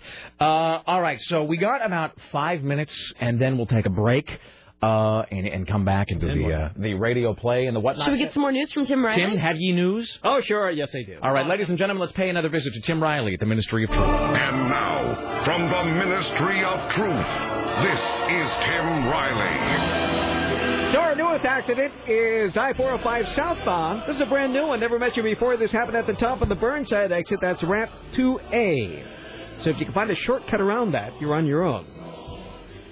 Former Oregon anesthesiologist, I'm surprised I could pronounce that this late in the afternoon, has been sentenced for groping his patients. 2 ladies say they were groped while sedated, and they feel betrayed by the oral surgeon who hired the anesthesiologist and tried to keep them from knowing what happened. 50-year-old David Burleson was convicted yesterday under a plea agreement for 6 crimes. Now, how did they even know? Like, how would you even figure that out after the fact? Let's see here. He argued that the women were so mentally fragile that they could avoid future medical attention if they knew what Burleson had done, but the state Supreme Court ordered the doctor to give out the names of the ladies. Well, so very confused. You can Can you remember it? Sometimes it depends. When I was having my bra size enlarged, I woke up a couple of times. Really? Oh, that's terrifying. No, you know what? I asked the doctor because he said you're not going to be completely under sedation because that's actually very dangerous to be completely anesthetized and step close to death. Yeah, and so he says he keeps you in what is called twilight. And I said, well, what if I wake up and my breastplate is all ripped open or whatever? You know, something really terrible. Merry Christmas. Yeah, hey. So that'd be traumatizing. He said what happens is you'll go under for a minute, you'll fade in and out, but I'm going to fill you with so much Novocaine you won't feel anything. But I did wake up a couple of times. And did you look down and go, whoa, look at that? No, there's a big curtain in front of my face. God. Thank God. But he was using a thing called an e-scalpel, which is basically a laser that cuts and cauterizes so it minimizes bleeding. I woke up one time and I said, I can smell that. Oh. It smells really good. Oh. What's cooking? You. It totally smelled like, barbecue from a distance. It's like a Looney Tunes thing, But, right? no, it was my breast meat. It was awesome. Jesus God. That is the worst thing you've ever said. That's worse than blending the mouse and like that smoothie thing. And that's worse. Smoothie banana mouse. And the thing about that statement you made about the baby and Oh, Rick, you keep going out. back to that. Remember that thing Rick about... has not let that go. Storm this was a long time ago. Talking about babies and groping. And, no, and then I that don't thing grope about babies. men having relations with a peach. Yeah, you need to reword that. Oh, no, well, that was just... Well, you guys were going to the sex club, and there was, I was just trying to get hip with the lingo. I mean, burning breast meat. That's exactly what Storm Lodge story. I know. So that's your autobiography right It there. was really great. That sounds like one of those Lifetime shows, doesn't it?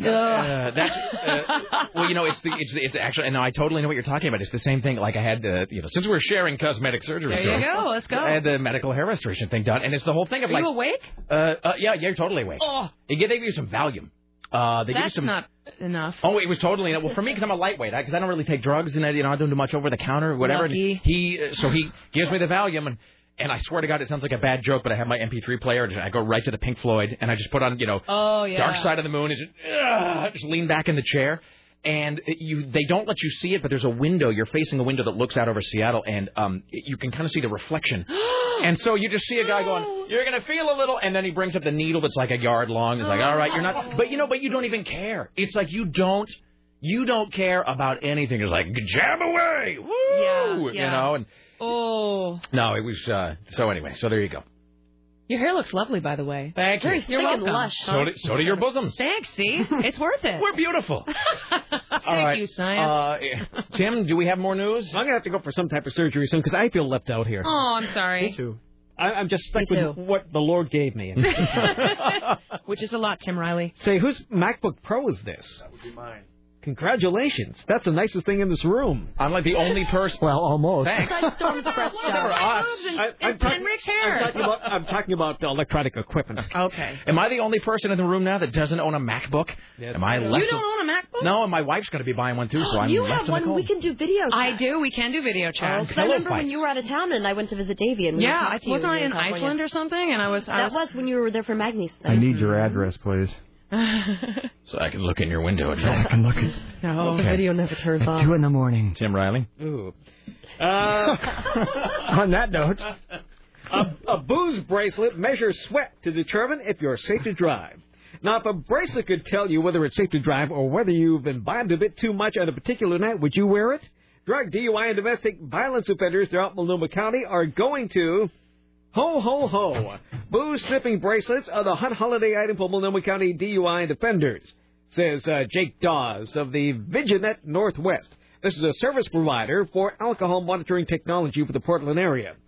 The high-tech ankle bracelets sample a person's perspiration every hour to detect alcohol consumption.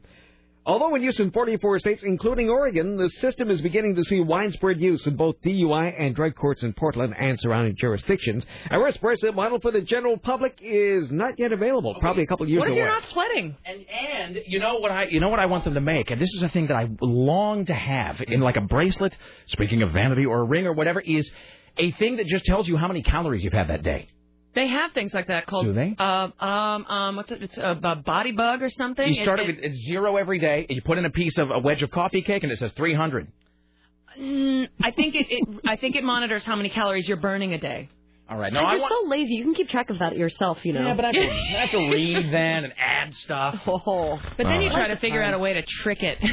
Like put it on the dog while you're eating something. Exactly. All right. Shall we? Hey, Dave, did you want to play us in a break with a little something here? Sure. What would you like? I don't know. Something jangly and festive of your choosing. And we'll, let's go ahead and move your microphone down there. You can have my mic to speak. Well, yeah, okay. So Dave Lee is going to play us in a break here. When we come back, what a little joy. We come back. We will have we will endeavor to perform our live radio play coming up around the corner. So I'll be listening for that. That is coming up here in about 5 minutes. The first ever live radio play production by the Rick Emerson Show. So that's coming up next. You stay there. It's the Rick Emerson radio program.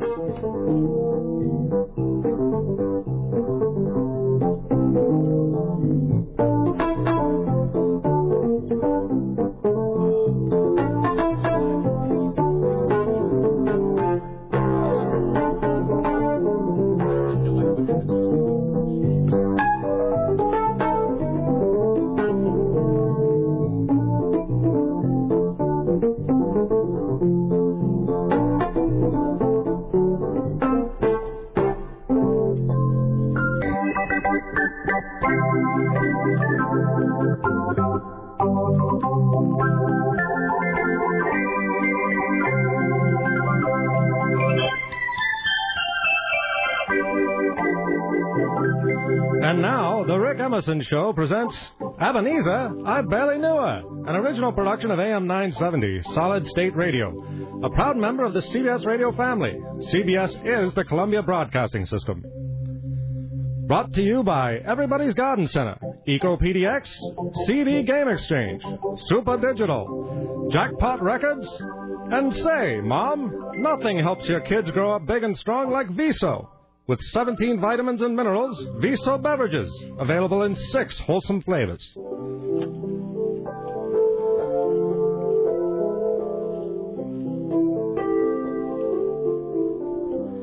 This is the story of Rick Emerson and how he came to understand the true meaning of Christmas.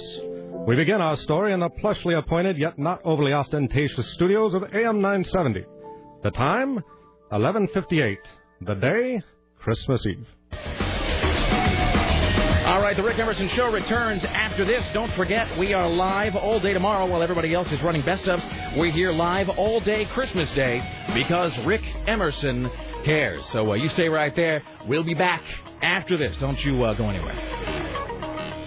Yeah, Rick Emerson cares unless you work for him. Oh, come on. Our holiday shows are always great. It's great for you because you have no life. I could be visiting my family, and Tim could be, sitting at home on my $2,500 sofa, keeping the world at bay? Exactly. Oh, come on. What fun is that when you can hang out here with me? Oh, yeah. What was I thinking? I'm going to go get some Easy Mac. I'm going back to my newsroom. Fine. Stupid, no work ethic, and stupid Christmas, and stupid. Hello, Rick. Lars Larson? In my studio? That's impossible. You know what's impossible? Giving free health care to a nation of scofflaws and illegals who are too lazy to pull themselves up by their own bootstraps. Got cancer? Huh, get a second job, hippie. It is you. What are you doing here? I'm here to show you the error of your ways. For if you're not careful, you'll end up like me. Bloated, bitter, fat, pig-like, chunky, coated in a viscous sheen of sweat all the time, reeking of cheese and wearing a plastic ass. That sounds horrible. It is horrible, Rick. And that's why, in less than an hour, you will experience a tired and heavy-handed commentary on your life as you are visited by 3 ghosts. Ghosts. That word has new meaning for us all today, for you will learn to not be consumed with petty devotion to your career anymore, but united with Tim and Sarah in their common interest of having a life outside of work. You will declare in one voice, we will not go quietly into the night. We will not vanish without a fight. Something dynamite. Today will no longer be known as December 21st. Today, for the purposes of creative license and dramatic expediency, we celebrate our Christmas Day. All right, I have to go polish my guns. It is Christmas.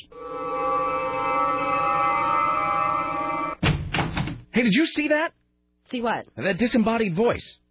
How can I see a disembodied voice? You know what I mean! Are we back from break? Later that program, during a commercial break, Rick is in the men's room washing his hands and trying to convince himself that the morning's startling events were merely the delayed reaction of a bad convenience store sandwich he'd eaten earlier that day, when all of a sudden he hears a strange sound outside the bathroom door. Lars, stupid, beady-eyed sack of flowers, stupid Lars.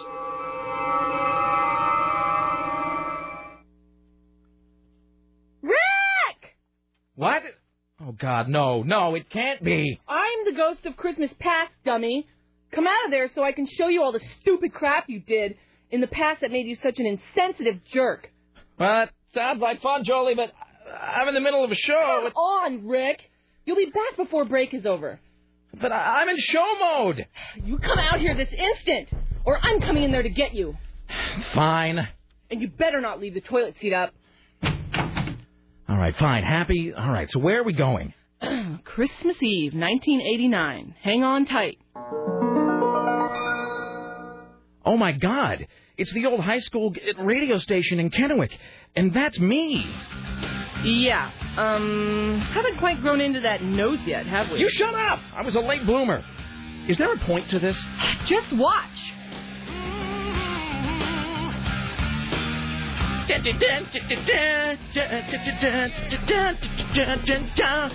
I thought I'd find you here. Susie, what are you doing here? I thought you were going to call me. We were supposed to go to that Christmas party tonight. Oh, I'm sorry. I forgot. We can still make it if we leave right now. I can't leave now. I'm on the air. No one's listening, Rick. That's not true. There might be. No, there's not. This is the third time you've stood me up to play Dio for no one. Oh, look, the request line's ringing. What do you think of that, little miss no one's listening? Hey there, you're on the KTCV Rock Line. Hi. What's your name, caller? Steve. Where are you calling from, Steve? Prison. Okay, what can I do for you tonight? I like your voice. Uh-huh. Do you have a request? Can we just talk? Hey, I'll get that Boston right on for you. Hey, what's your favorite radio station? I don't have a radio. Okay, hey, thanks for listening. You keep on rocking. See? What do you want me to do? The audience needs me. Whatever, Rick. I'll see you around. She never called again, did she? Well, no, but she was a total slut anyway. Yeah, she was. Really? Uh-huh. She banged like half the AV club that summer. The AV club, Rick. God damn it. Oh, poor Rick. It's okay. I'm sure sitting alone in a room, listening to Holy Diver for the millionth time was just as satisfying. Fine, can we go now? As you wish.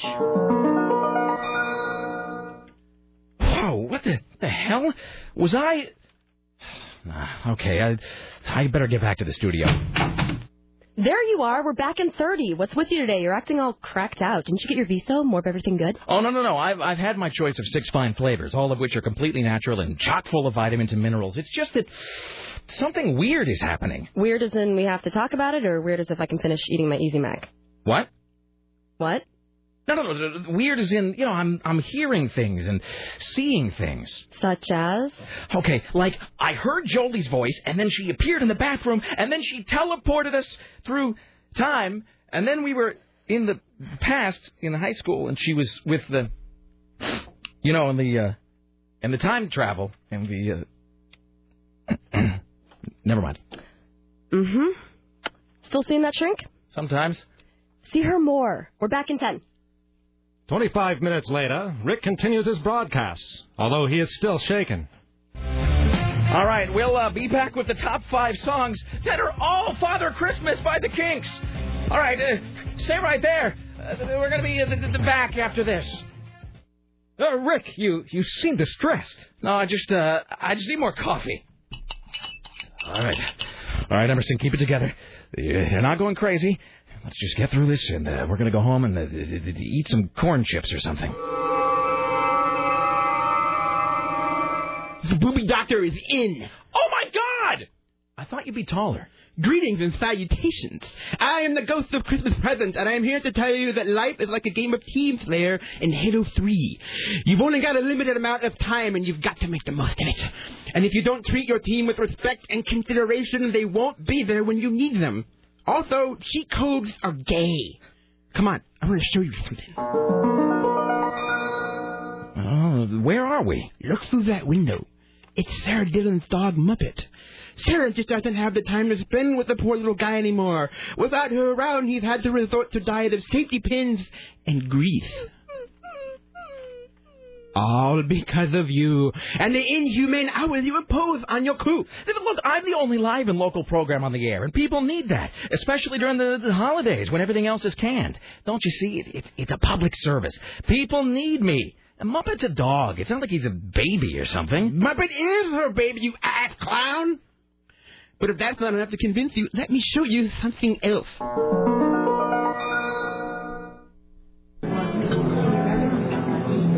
Wait a minute. I know this restaurant. You should also recognize the lovely lady at the bar. Hey, that's my wife. Yes. Alone on Christmas Eve, drinking wine at the bar by herself. Alone. Well, look, she understands. I mean, she knows how much my work means to me and stuff. Whatever, noob. Wait a minute. Who's that guy sitting down next to her? I don't know. Let's listen and see. Hello there, pretty lady. Can I buy you another glass of wine? Oh, I'm married. Married, huh? What kind of man leaves a fine-looking woman like you alone on Christmas Eve? Well, he's working. His job is very important. He's on the radio. Sounds like a real jerk to me. No, he's just busy. I bet he doesn't even remember your birthday. Now that you mention it. I used to be stressed out about my wife, but then I learned to broaden my mind a little bit. I'm talking about l'amour, as in to swing. You know, I think I'll pass, but I know a Vietnamese phone screener you might like to check out. All right, fine. Have it your way. But radio will never keep you warm at night. Dude, you totally got burned. You should die in a fire. Okay, but my holiday shows make people happy. The 8 people actually listening to your show might be happy, but Sarah and Tim and your wife most certainly are not. So think about that and tell Sarah she's as hot as balls. The booby doctor is out. Okay, then what the hell is going on? Jolie, the booby doctor? I feel more confused than Steven Seagal during a radio interview. Holy crap! Did I just do a Family Guy-style cutaway joke? What is wrong with me? Hello, Rick. Have you prepared that penis watch for me? No, I'm sorry. I haven't gotten to it yet. I'm having kind of a weird day. Weird as in we have to talk about it, or weird as, well, you're getting that penis watch. What? What? Have you seen anything odd today? As a matter of fact, I saw an FM DJ in the hallway, and he appeared to be sober. That is odd. Is that what you're talking about? No, never mind. I'm going to go get some water. Are you really doing a Christmas Carol parody? That's fresh. I've seen episodes of Caveman that are funnier. Peter Carlin? Is that you? Why can't I see you? Why does it sound like you're on the phone? Way to introduce me by saying my name followed by awkward expository narrative. How very ham-fisted of you. Did you learn that in screenwriter school? Huh? Did I ever tell you about that time I was hanging out with the Beach Boys and Paul McCartney? What do the Beach Boys have to do with this? Nothing. I just like to reminisce about how awesome I am. Like I'm going to be your ghost of Christmas future? Whatever. I wrote for People magazine. Okay. So... What, so I don't even get a Ghost of Christmas Future? Great. Thanks. Thanks so much. Hello, Rick.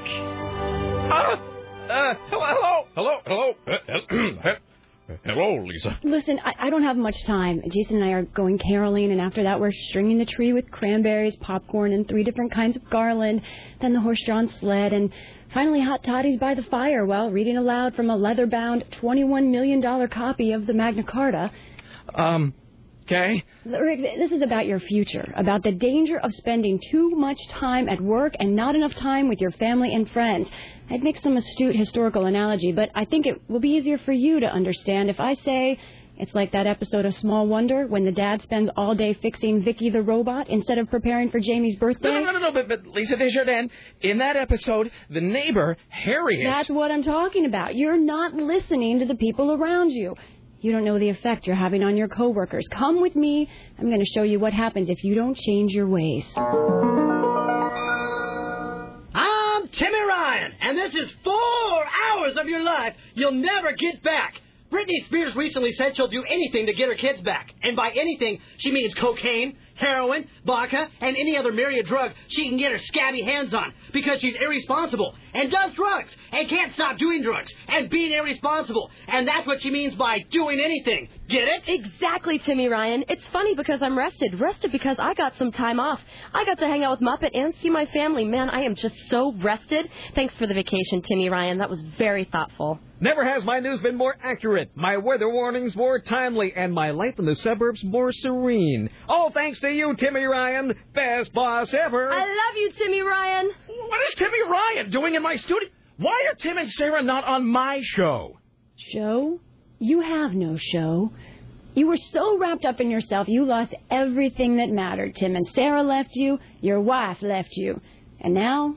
What? You're one of those people. Whose people? What people? Street people, Rick. Gutter punks peddling their shoddy wares on the street corner for a few meager coins. Shoddy wares? See for yourself.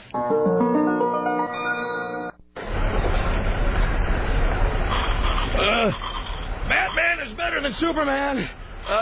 Charlotte Ray was Mrs. Garrett. GoBots came before Transformers.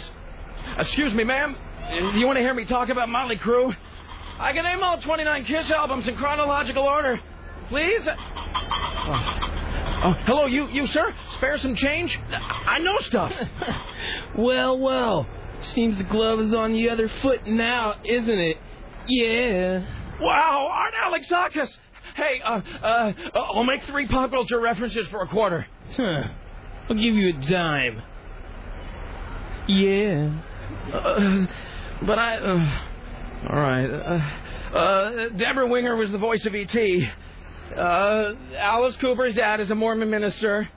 Hey, who remembers the Noid? 10 cents, please. What? Oh, yeah. All right. Here's the money that I owe you. Wait. Yeah. Thank you, Art Alexakis. Oh, yeah. Well, Rick, what do you think of the future? My God, what a fool I've been. You were right, Lisa. Of course I'm right, Rick. I was a mathlete. Take me back. Maybe it's not too late. Rick once again finds himself in the halls of the radio station, now nearly empty, as most of the employees have gone home to be with their loved ones. I'm back. I made it. I got to get to the studio right now. Merry Christmas, cubicles! Merry Christmas, vending machine! Merry Christmas, you broken down old deserted FM station running automated voice tracking from Tulsa! Sarah! Tim! What time is it? It's 2:58. I didn't miss it. There's still time. Sarah, there's still time. Yes, there's 2 minutes. Then I get to leave and come back tomorrow. Hooray. No. Don't you understand? Don't you see? We always talk about having the best audience ever. And that means that, the audience understands that we have families and friends, and that sometimes we just need a break. And they know it means that when we do take time off, we'll come back rested, happy, and full of exciting stories about our grandma who gums all her food, or that uncle who always tries to kiss me. And we love the audience, but more importantly, the audience knows we love them. And they know that we'll be back. Unless we get fired. God bless us, everyone. This has been a Rick Emerson Show production of Ebenezer, I Barely Knew Her, directed by Joni DeRoshi. Written by Todd Werkoven, Joni DeRoshi, and Rick Emerson. Starring Rick Emerson, Sarah X. Dillon, Tim Riley, Big Jim from The Marconi Show, Jolie from Accounts Payable, Sarah Wagner, Court from Rock 101 KUFO, Aaron Duran, The Lovely Laura, Peter Collin, Lisa Desjardins, Timmy Ryan, Fat Boy Roberts, and the I Barely Knew Her voice. Musical effects by Dave Lee, sound effects by Jairus Minsky, production assistant Richie Bristol. This is Patrick Rochelle from everyone at CBS Radio to everyone out there. Merry Christmas and the happiest of holidays.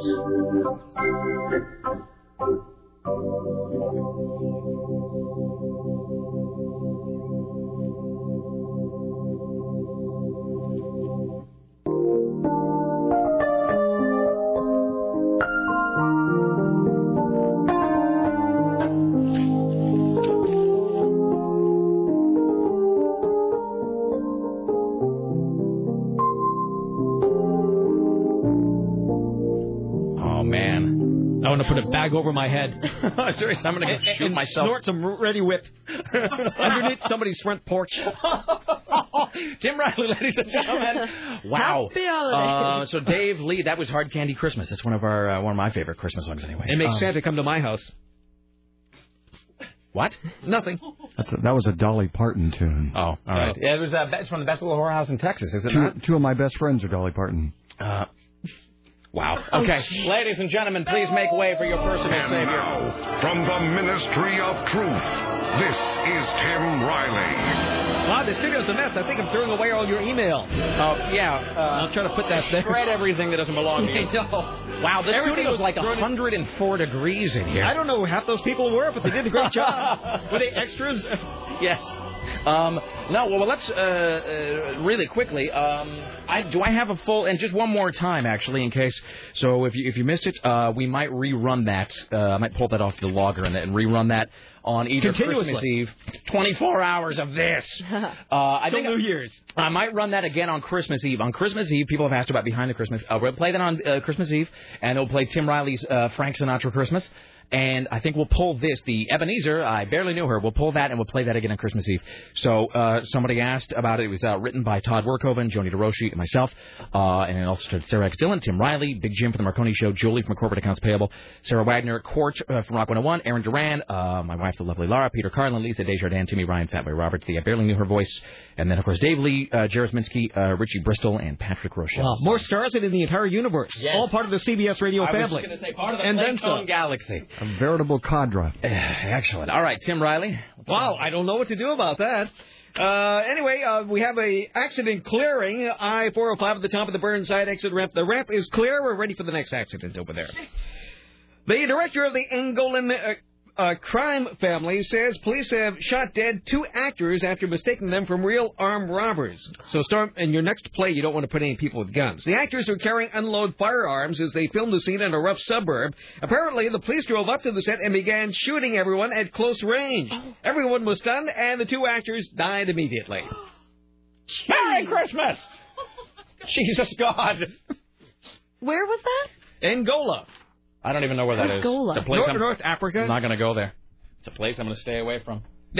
Well, if you had Aid for Africa, that probably wouldn't happen. Place where there's no snow this Christmas. So there are a couple of people they don't have to worry about feeding anymore. Did you get that email from... Oh, wow. I'm sorry. Oh, wow. All right. But Mr. Potter! Well, let's talk about Britney Spears' pregnant sister instead. Okay. Wait, hold on. We waited all day for this. Let's stop here, because this was like the big story of the day. I want to make sure that you have all the Britney news there is to Brit. I have that. Okay. Do you have... Hold on a second. I threw a whole bunch of stuff away earlier. Oh, wait, no, hold on. Look at this. Look at this whole pile of Britney. Okay. There's 1. Oh, my goodness. 2. 3. Each of these is a different Britney story. So in addition to whatever you've got, I think we got 4 different Britney stories here. Okay. Shall we open the Britney Watch? We should at this point, yes. I'm sorry, that Britney Watch was apparently stolen from another station.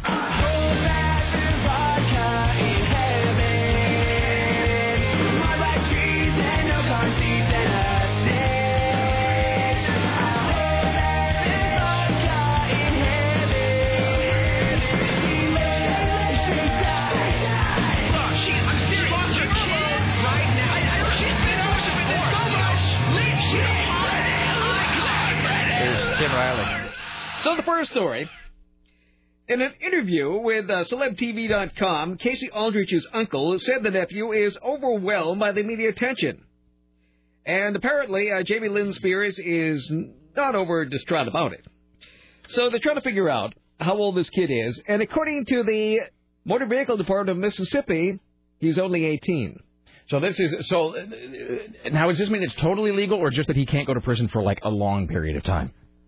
It all depends on where the act was committed. In California, it's different than if it happened in Mississippi. So this is one of those celebrity things that's going to go on for a long time, and we'll never know the real answer. And we're like a Joe Simpson guy is going to step in and handle it. It's going to be taken care of. Yes. All right. So that's that. So sad that we're all pinning all of our holiday hopes to whether rape happened. It's just... Don't put it like that. No, I'm just saying, like, earlier today when Tim said he was 18, like, there was an audible groan in the room as we were all sort of despondent about the fact that he wouldn't be going away for 10 years. This is the darkest dungeon I've ever done. I feel like I'm doing the news from the Shanghai tunnels or something. All right, let's try it over here. Here's a little more light here. Britney Spears' video for her new single, Piece of Me, has received a mixed response from critics and reports the singer was digitally slimmed down for the promo. The troubled singer hits out of paparazzi and tabloids in her second release from her latest album, Blackout. The 26-year-old appears to be slimmer in the official video than the previously unedited version, which was leaked to the Internet earlier this month. So, have you watched the video? I have. I've seen it. It's terrible. It's awful. Well, it was made by... Not as bad as Ashley Simpson's video. And it was made by fans. That's the thing, because they couldn't find any good footage of Britney, or the footage they wanted to use, and so they threw it to the fans. And the fans made the video, and it leaked online, and then they took it back, and they did... The stretching technology has come a long way since the Paula Abdul... what the hell was that? Was it Rush Rush? The hell was that? Aaron Duran? It wasn't Rush Rush, because Rush Rush had a... What was it? Straight Up Don't Tell Me. And then there was... Rush Rush had Keanu Reeves. Oh, that was the Rebel Without a Cause one. Yeah, where they were like, suddenly she was all real tall. She was like 8 feet tall. She had a cone head. Yeah, totally. But you can tell that they've, it's like when they had, when Kate Winslet got brushed down on the cover of Elle or whatever that magazine was. That's what it looks like, and it's completely unconvincing. Especially when you look at it side by side, and in one she's like real big, and in one she's real small. So, especially when they zoom in tight on her face, and she's clearly just drunk out of her mind. Well, that's why we saw some of the rehearsal footage when they did the last video. I guess what was the one where she was dancing on a pole? What was that one? That video we were watching online? Was it for? I don't even know. Do you know? That one dancing on a pole. That I don't even remember the name of her last song. Nobody now. Does. No, nobody does. Nobody cares. What was the first single from this? I don't even remember now. Oh, I'm Britney bitch or whatever that is. It's Britney bitch. No one's Remember gonna, that? No one's gonna care until Ashley's kid bangs Britney. What? Oh. What? Whose? What? I don't even know what we're doing anymore. I think I used up all of my synapses during that last 30 minutes. Jesus. Who's Ashley? Isn't that the sister's name? No, that's Jamie Lynn. You're thinking of Ashley Simpson, I'm so confused now. Who no one is thinking about because she released her new video the same day that Jamie Lynn Spears announced she was pregnant. She needs to whore up, then get on them papers. Yeah. God, you were just full of filth today. What? Are you sitting in Storm's chair or something? We're in direct line of each other. She's psychically feeding me lines. Really, all you need to do now is mention having sex with a pack of luncheon meat or something. I mean, really. All right, here's Tim Riley. Like smoked ham? Yes, just like smoked ham. I don't even know what's happening anymore. Well, here comes the third Britney story. Could Britney Spears be set to marry for the third time at another Vegas wedding chapel? Britney Spears is planning wedding number 3 despite rumors she could lose her children as a result. The attention-grabbing singer is believed to be planning a Las Vegas wedding to, she said this to a close friend, incompetent Sam Lupke. The news comes as Britney continues an ongoing child custody dispute with her ex-husband, Kevin Federline. Page 2. The disgraced mother of 2 has been warned that she can lose her 2 children altogether if she goes ahead with this wedding. Britney and Kevin have been waging a war over months for custody of their sons. Friends claim that the out-of-control star has already informed her lawyers and ex-husband of her nuptial plans. Sadly for Britney, not many people have rushed to congratulate her. With an insider telling Star magazine, the lawyers begged her to at least get a prenup, but she didn't seem to be listening. Meanwhile, Federline is angry and he wants a restraining order. A family friend explained Kevin has seen Sam lose his temper. We hear he swears a lot and makes very derogatory comments when he's alone with Britt. Kevin has forgiven Britney for having Sam around the boys. In fact, Kevin has threatened to get a restraining order. She'll lose custody if she allows Sam around them. Kevin will make sure of that. Let's see. Hello. Hi. You're on the Rick Emerson Show. Why, howdy. Hey, how's it going? Hello. Hello. Hey. Best show ever. Thank you, sir. Serious, fantastic. Everyone involved, that was incredible. Well, it was a group effort. So yeah. It really is it hot in here? I mean, it really does seem. No, it's cooler than it was before. Really? All right. Well, anyway, it was at one point I think there was like 17 people or 16 people or something in here. So, well, I'm glad you enjoyed it, sir. Yeah, and the best part for me was hearing Lisa Desjardins say "my wife." Yeah, no, it was gold. We really worked very carefully on that pronunciation. That was gold. Thank you, my friend. Happy holidays. All right. Hi, you're on the Rick Emerson Show. Hello. Hey, guys. Merry Christmas. Hello. Hi. Hey. Hey, it's Rob. Sorry if my cell phone's going to drop out. But brilliant, dude. Brilliant. Best thing you've done since the Christmas behind the one. The other thing. The thing. Yeah, the other thing, dude. Brilliant. I can't wait to get on on my podcast. All right. Thank you, sir. Right on. Have a great day, guys. Merry Christmas, Bye. Rob. All right. There you go. Let's see. This is this guy. Rick, if this is for Jamie Lynn, if she has the baby, this guy says, I'm guessing she's going to name it something classy in the Louisiana style, such as Life Wrecker Spears or Pomeranian Cell Phone Spears or perhaps Chud Gremlin Spears. That's for you, Aaron. Fantastic. All right, is that our Britney watch? I think we had one more here somewhere. Probably. Oh, we did. One more. Britney's children are being tested for drugs. Fantastic. The trouble singer has convinced ex-husband Kevin Federline. Merry Christmas. Give me your blood. She thinks he's been smoking marijuana around the infant's son. So she asked a court-appointed monitor to test Sean, 2 and 1-year-old Jaden if they have any traces of the drug showing up. So, let's see. Britney has convinced Kevin Federline has been smoking a Mary Jane around the kids. The friend said Britney believes Kevin's been smoking pot in front of the kids. She says she can smell it in the boys' hair and on their clothes. when she has visitation rights. An insider tells Us Magazine she's asked the court-appointed monitor to have her lawyers prove the kids have been exposed to environments in which drugs have been taken. All right, there you go, ladies and gentlemen. It's your Britney Watch.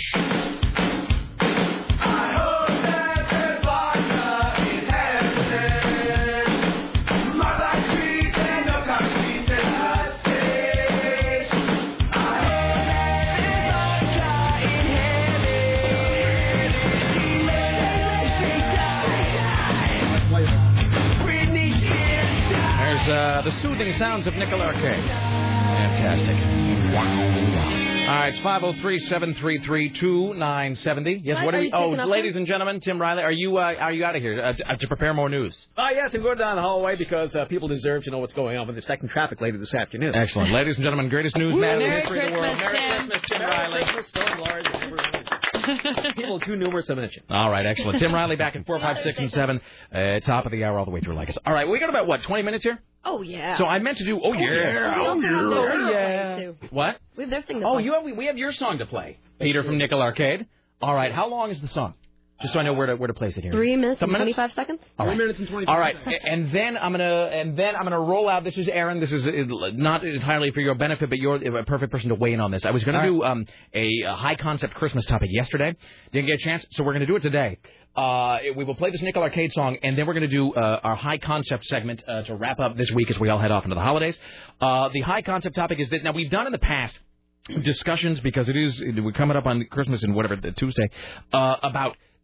Like cool stuff you wanted but didn't get when you were a kid, like the thing you coveted, and then there was always some bastard across the street who got it and you didn't, like with the green machine, which is the thing that I just wanted more than life itself growing up, and I never got that. It was always just some rich a-hole down the block that got it. So we are not going to do that, though, this year. We have done the toy you coveted but never got. This is the high concept topic. It is 503-733-2970. High concept topic. Toy that you wanted and got, and it was just as awesome as you hoped it would be. So there you go. It is 503-733-2970. The high concept Christmas topic is toy that you wanted and then got, and it was just as righteous as you imagined. 503-733-2970. Aaron, start us off with one, and then we'll do the Nickel Arcade song. An AT-AT.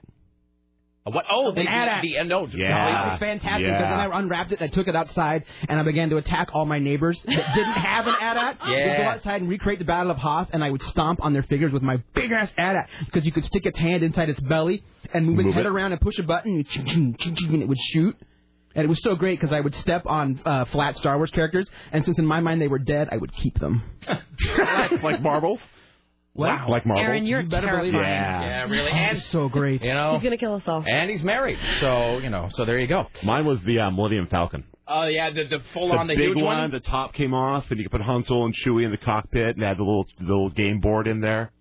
All right. It's fantastic. Here's the toy that I wished for and then got. I don't know if anybody remembers this. This is one of those... boy, we're just right in my wheelhouse now. Does anybody remember this? It was called a Merlin. Do you remember the Merlin? Yes. Yeah. The red little electronic thing that looked like a phone. It looked like a big-ass cell phone. And it was one of those, and it looked like a big red phone, and it had, I think, 12 light-up buttons in the center, and it played any number of electronic games. It was like a 50-in-1 electronic game set. And it played, like, checkers, and it played tic-tac-toe, and it played, like, Battleship, and it played, like, all of this other crap. And I think it was reasonably priced, too. I think it was only, like, $14 or something. Oh, man. Hours and hours of entertainment. Did it play that cool football game? No, but I had that, too. I had the total... You go head-to-head on each other? The Coleco and the Conoco, like... Yeah. And where, like, the running back is symbolized by, like, the tiniest LED you've ever seen. Sort of, yeah. Excellent. Let's do a couple of these, then we'll roll the Nickel Arcade song. Hello, hi, you're on the Rick Emerson Show, sir, madam, as the case may be. This is Barry. Hello, hi. Hey, how are you? The toy I've always wanted was the Evil Knievel stunt set, where you grind up and gyro, you launch the motorcycle, and... This is the thing where you lock the motorcycle, you locked Evil Knievel into the thing, and there was the big hand crank like you were using one of those disaster radios, and you go... Exactly. And then you press the button, and it shoots across the kitchen. And you crash them into a brick wall. What I did with mine, I launched it up the stairs. It hit the door, shattered in a million pieces. Much like Evil himself. I boxed it back up and got another one. Actually. I didn't have Evil Knievel, but I did have Paunch, because they made Chips versions of them, too. Really? Awesome. Yeah. I had no idea. I used to have my Paunch Chips vehicle ram into my A-Team van. God Damn. Wow. Hey, let me ask you this. It's final question. Did you ever outfit your Evel Knievel with various kinds of fireworks and explosives and then send him to his fiery doom? Oh, come on. That's a lie. I used to ride on my Hot Wheel cars and jump over the Hot Wheels. Well, all right. I used to strap mine to those Testors rockets. Yeah. A couple Stage 2D engines. I once cleared 30 Hot Wheels. I had a record. I cleared 30 Hot Wheels. All right. Thank you, sir. Merry Christmas. Merry Christmas. One more here, and then we'll roll the song and then just more for calls. Hi, you're on the Rick Emerson Show. Hello. Is this me? Yes, it is, sir. All right, well, we got two answers because my name is Ray and my buddy's name is Womb. We loved the show earlier, by the way. Long time, first times. Yes, thank you, sir. And Power Glove would be number one. The Nintendo Power Glove? Actually, it was Mattel. It was for the Nintendo, but it was by Mattel. Isn't that the thing where the pointer finger had the little light emitter so you could play Duck Hunt with your hand? Yeah, but it was you could play Duck Hunt with your hand, but you could do other stuff, like you could kill the dog in Duck Hunt if you're using the Power Glove. That's not true. That's an urban legend. The Power Glove would do your taxes for you, and it also knows sign language. No. You didn't have that much power in your hands, good sir. The only thing about the Power Glove is that years later it helped you make your board costume look cooler. Okay, and then the other thing is there's this bead toy that we got that you're supposed to get from Japan, and it turns out to make the greatest drinks. Was it China? I don't know. You're supposed to make these little things. Makes the best drinks. I swear, sex life has never been better. Sorry. Unfortunately, no, your call is fading out on me, sir. It's taking a long time to play. No, it's not. Sorry. Bye. There you go. I'm sorry. I still have it all loaded up with the Christmas sound effects for the play. That was all right. There you go. Thank you. All right. We'll get more of your calls here in just a second. This is Peter. You want to tell us a little bit about this song? Peter from Nickel Arcade. It's a cover of a Fall Out Boy song. It's called "You'll Shoot Your Eye Out." It's our favorite Christmas song. Hooray! All right. So, ladies and gentlemen, that's basically it. Without further ado, Nickel Arcade, ladies and gentlemen, on the Rick Emerson Show.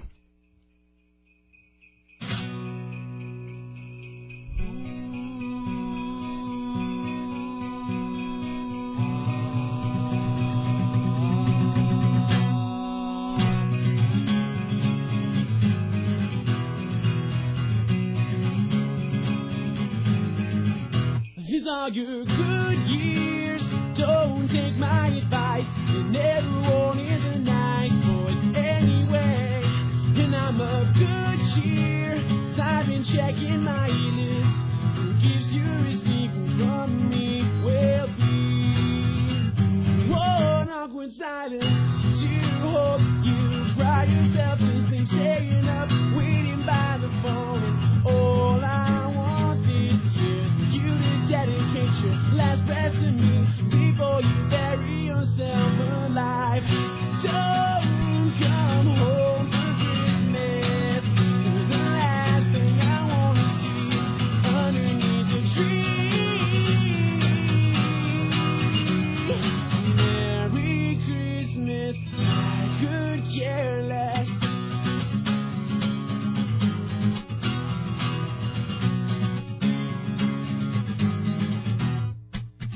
Happy New Year's, baby. You owe me the best gift I will ever ask for. Don't call me up when the snow comes down. It's the only thing I want this year. One awkward silence.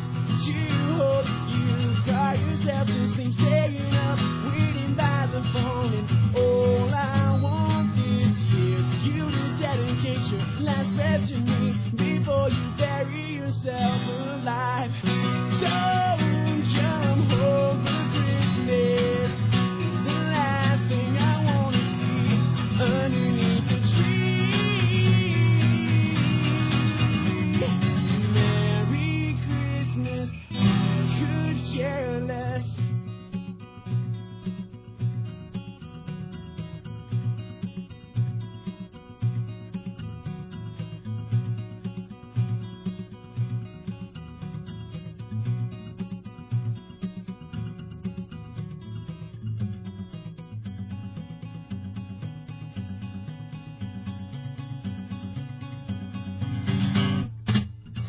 Don't come home for Christmas.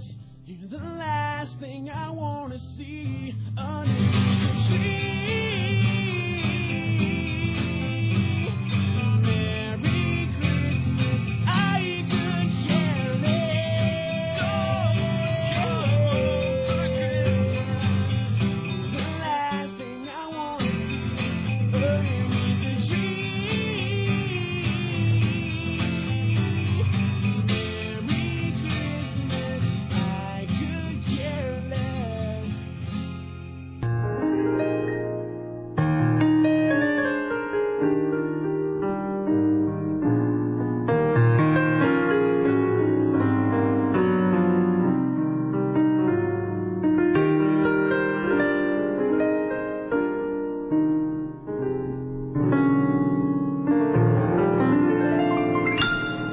Dave Lee, ladies and gentlemen. DaveLeeMusic.com. Thank you for being here today, my friend. Thank you. All right. Let's see. We're here with Aaron Geek in City Duran, Scott Dowley from FilmFeverRadio.com. Is there a new episode up this week? There is it up yet? It'll be up later. It'll be up later tonight. What is on this week's episode? On this week's episode, we've got a review of Sweeney Todd. Yep. And we introduced the categories for our first annual Film Fever Radio Booyah Awards. Oh, boy. Really? Who came up with that title? We both did because it's become a joke that we end every show with a I don't know why it just started. It just sort of happened. So are they going to be awarded at the Downtown Get Down? No. Zang. All right. That absolutely requires then, Scott Dowley, that you be quizzed by one of the slang flashcards. All right. Let's see here. We're going to give them away at the Never Nude Conference. All right. Yeah. All right. We're going to do this one because it messed me up earlier in the week. All right. Scott Dowley, please then to define and use in a sentence. Well, he was probably listening to it. Maybe. Stilo.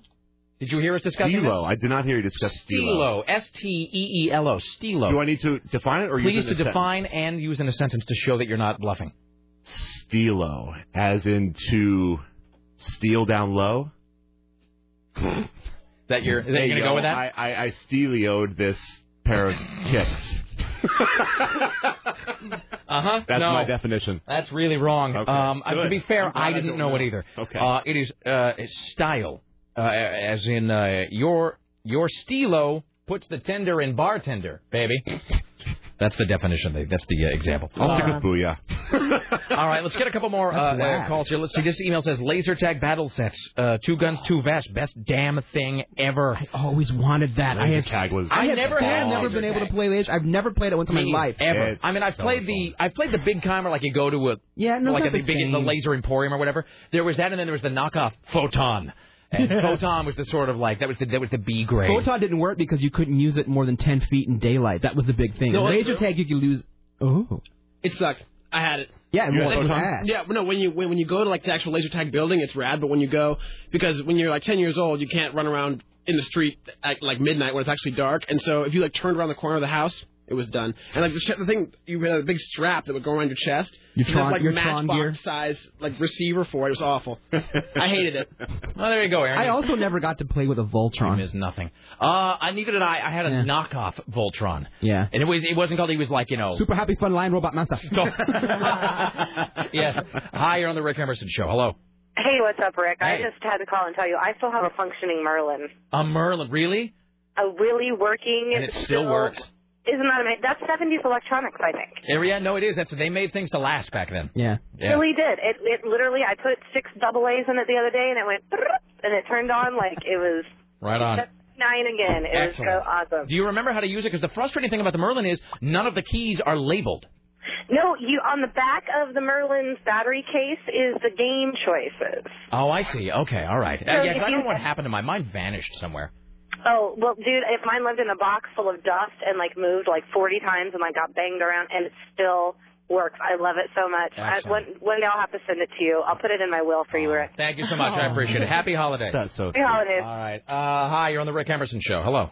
Hey, Rick. My first was the original NES system. The original NES? I still have that. The original NES, which is my parents groundbreaking. called me and said, do you mind if we sell it in the yard sale? I'm like, oh, no, go ahead and sell it. And I'm like, man, I really wish I had that still. Man, I got to tell you, the original Super Mario Brothers for the NES is to this day one of the greatest video games It's so ever. fun. You can go to ground control and play it. Really? All the time, they have it set up at the bar, so you can go get your beer, and then they have the controllers out, and you can play some. And the store that I love, I won't mention it because I don't want to get anybody in trouble, but they sell original NESs. Really? The place where we had Jen's birthday. Oh, I don't know if I can say the place because they're not Doesn't matter to me. You don't work here. Go ahead. Okay, screw it. Yeah, Guardian Games, 313 Southeast 3rd Avenue. Oh, jeez, Aaron. So there you go. I loved Super Mario 3.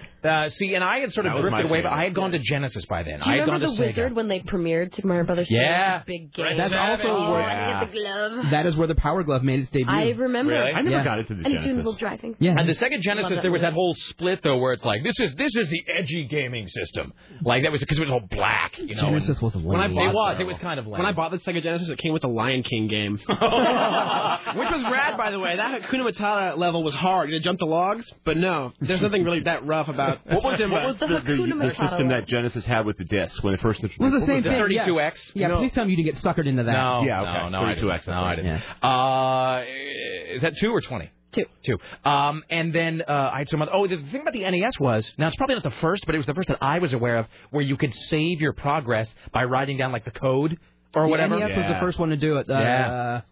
All right, thank you, sir. I appreciate it. I don't know what game did it. I remember you could do it in the Jaws game, which was great. Cubicle? Yeah. Was it Tickle Cubicle? No, I think the first one that did it was Castlevania 2. Hi, you're on the Rick Emerson Show. Hello. Merry Christmas, everyone. Merry Christmas, sir. Merry Christmas. I too had the NES, but actually mine was a step above that because my cousin was stationed in Japan in the Navy, and he actually brought me a Famicom. Right. Before it was available here in the States. The weird thing about that original NES with most of the systems, this is how forward-thinking Nintendo is. This is why they will own everything with Google some days. If you have the original NES, most of them, you turn it over, there's a little panel on the bottom that is kind of hidden from sight. You unscrew it and open it, and there is a phone cord that comes out. Yep. Because even in, like, 1988 or whatever that was, they were anticipating having that plug in and be a portal to the Internet. Wow. They never used it because they evolved beyond that. But if you look inside the belly of most of those original NES systems... I have one at my house. I'm going to today. Most of them on the bottom, there's a panel, and you open it, and there's a cable inside to let it get on the Internet because they were already planning, like, that was how they were going to sneak Nintendo into every house in America on the Internet. It also had an I/O port that was designed to take really high broadband information to plug right There's a into great Nintendo. book by David Sheff called Game Over, which is about the rise of the Nintendo Corporation, which I strongly encourage you to read. Merry Christmas, my friend. Happy holidays. Hey, by the way, I think before Castlevania 2, Metroid and Mike Tyson's Punch-Out were the original. Punch-Out was the first one. Punch-Out. I remember when Mike Tyson lost his title and suddenly it wasn't Mike Tyson anymore. It was just Mr. Dream. It was just because Mike Tyson, his ass got beat. You know, the thing about Punch-Out, I don't think you could save there because I remember he would just like beat your ass with one punch and then suddenly you're back to Glass Joe. And it sucked. All right. Mike Tyson was easy to take out. All right, we have to wrap it up. So, let's see. We want to thank Lisa Desjardins, Ed McCarthy, everybody involved with the writing and production of Ebenezer. I barely knew her. We'll play it again on Christmas Eve. Rick Emerson Show produced today and every day, but the lovely and talented Sarah Stillen for AM 970, Solid State Radio in the newsroom. Tim Riley on the phones. It's Richie Bristol. CBS Radio Portland marketing guru Susan Reynolds. And, of course, upstairs and imagery is Bridget. We want to thank Dave Lee, Storm Large, Scott Dowley, Peter from Nickel Arcade, Aaron Duran, Fat Boy, Court, Jolie,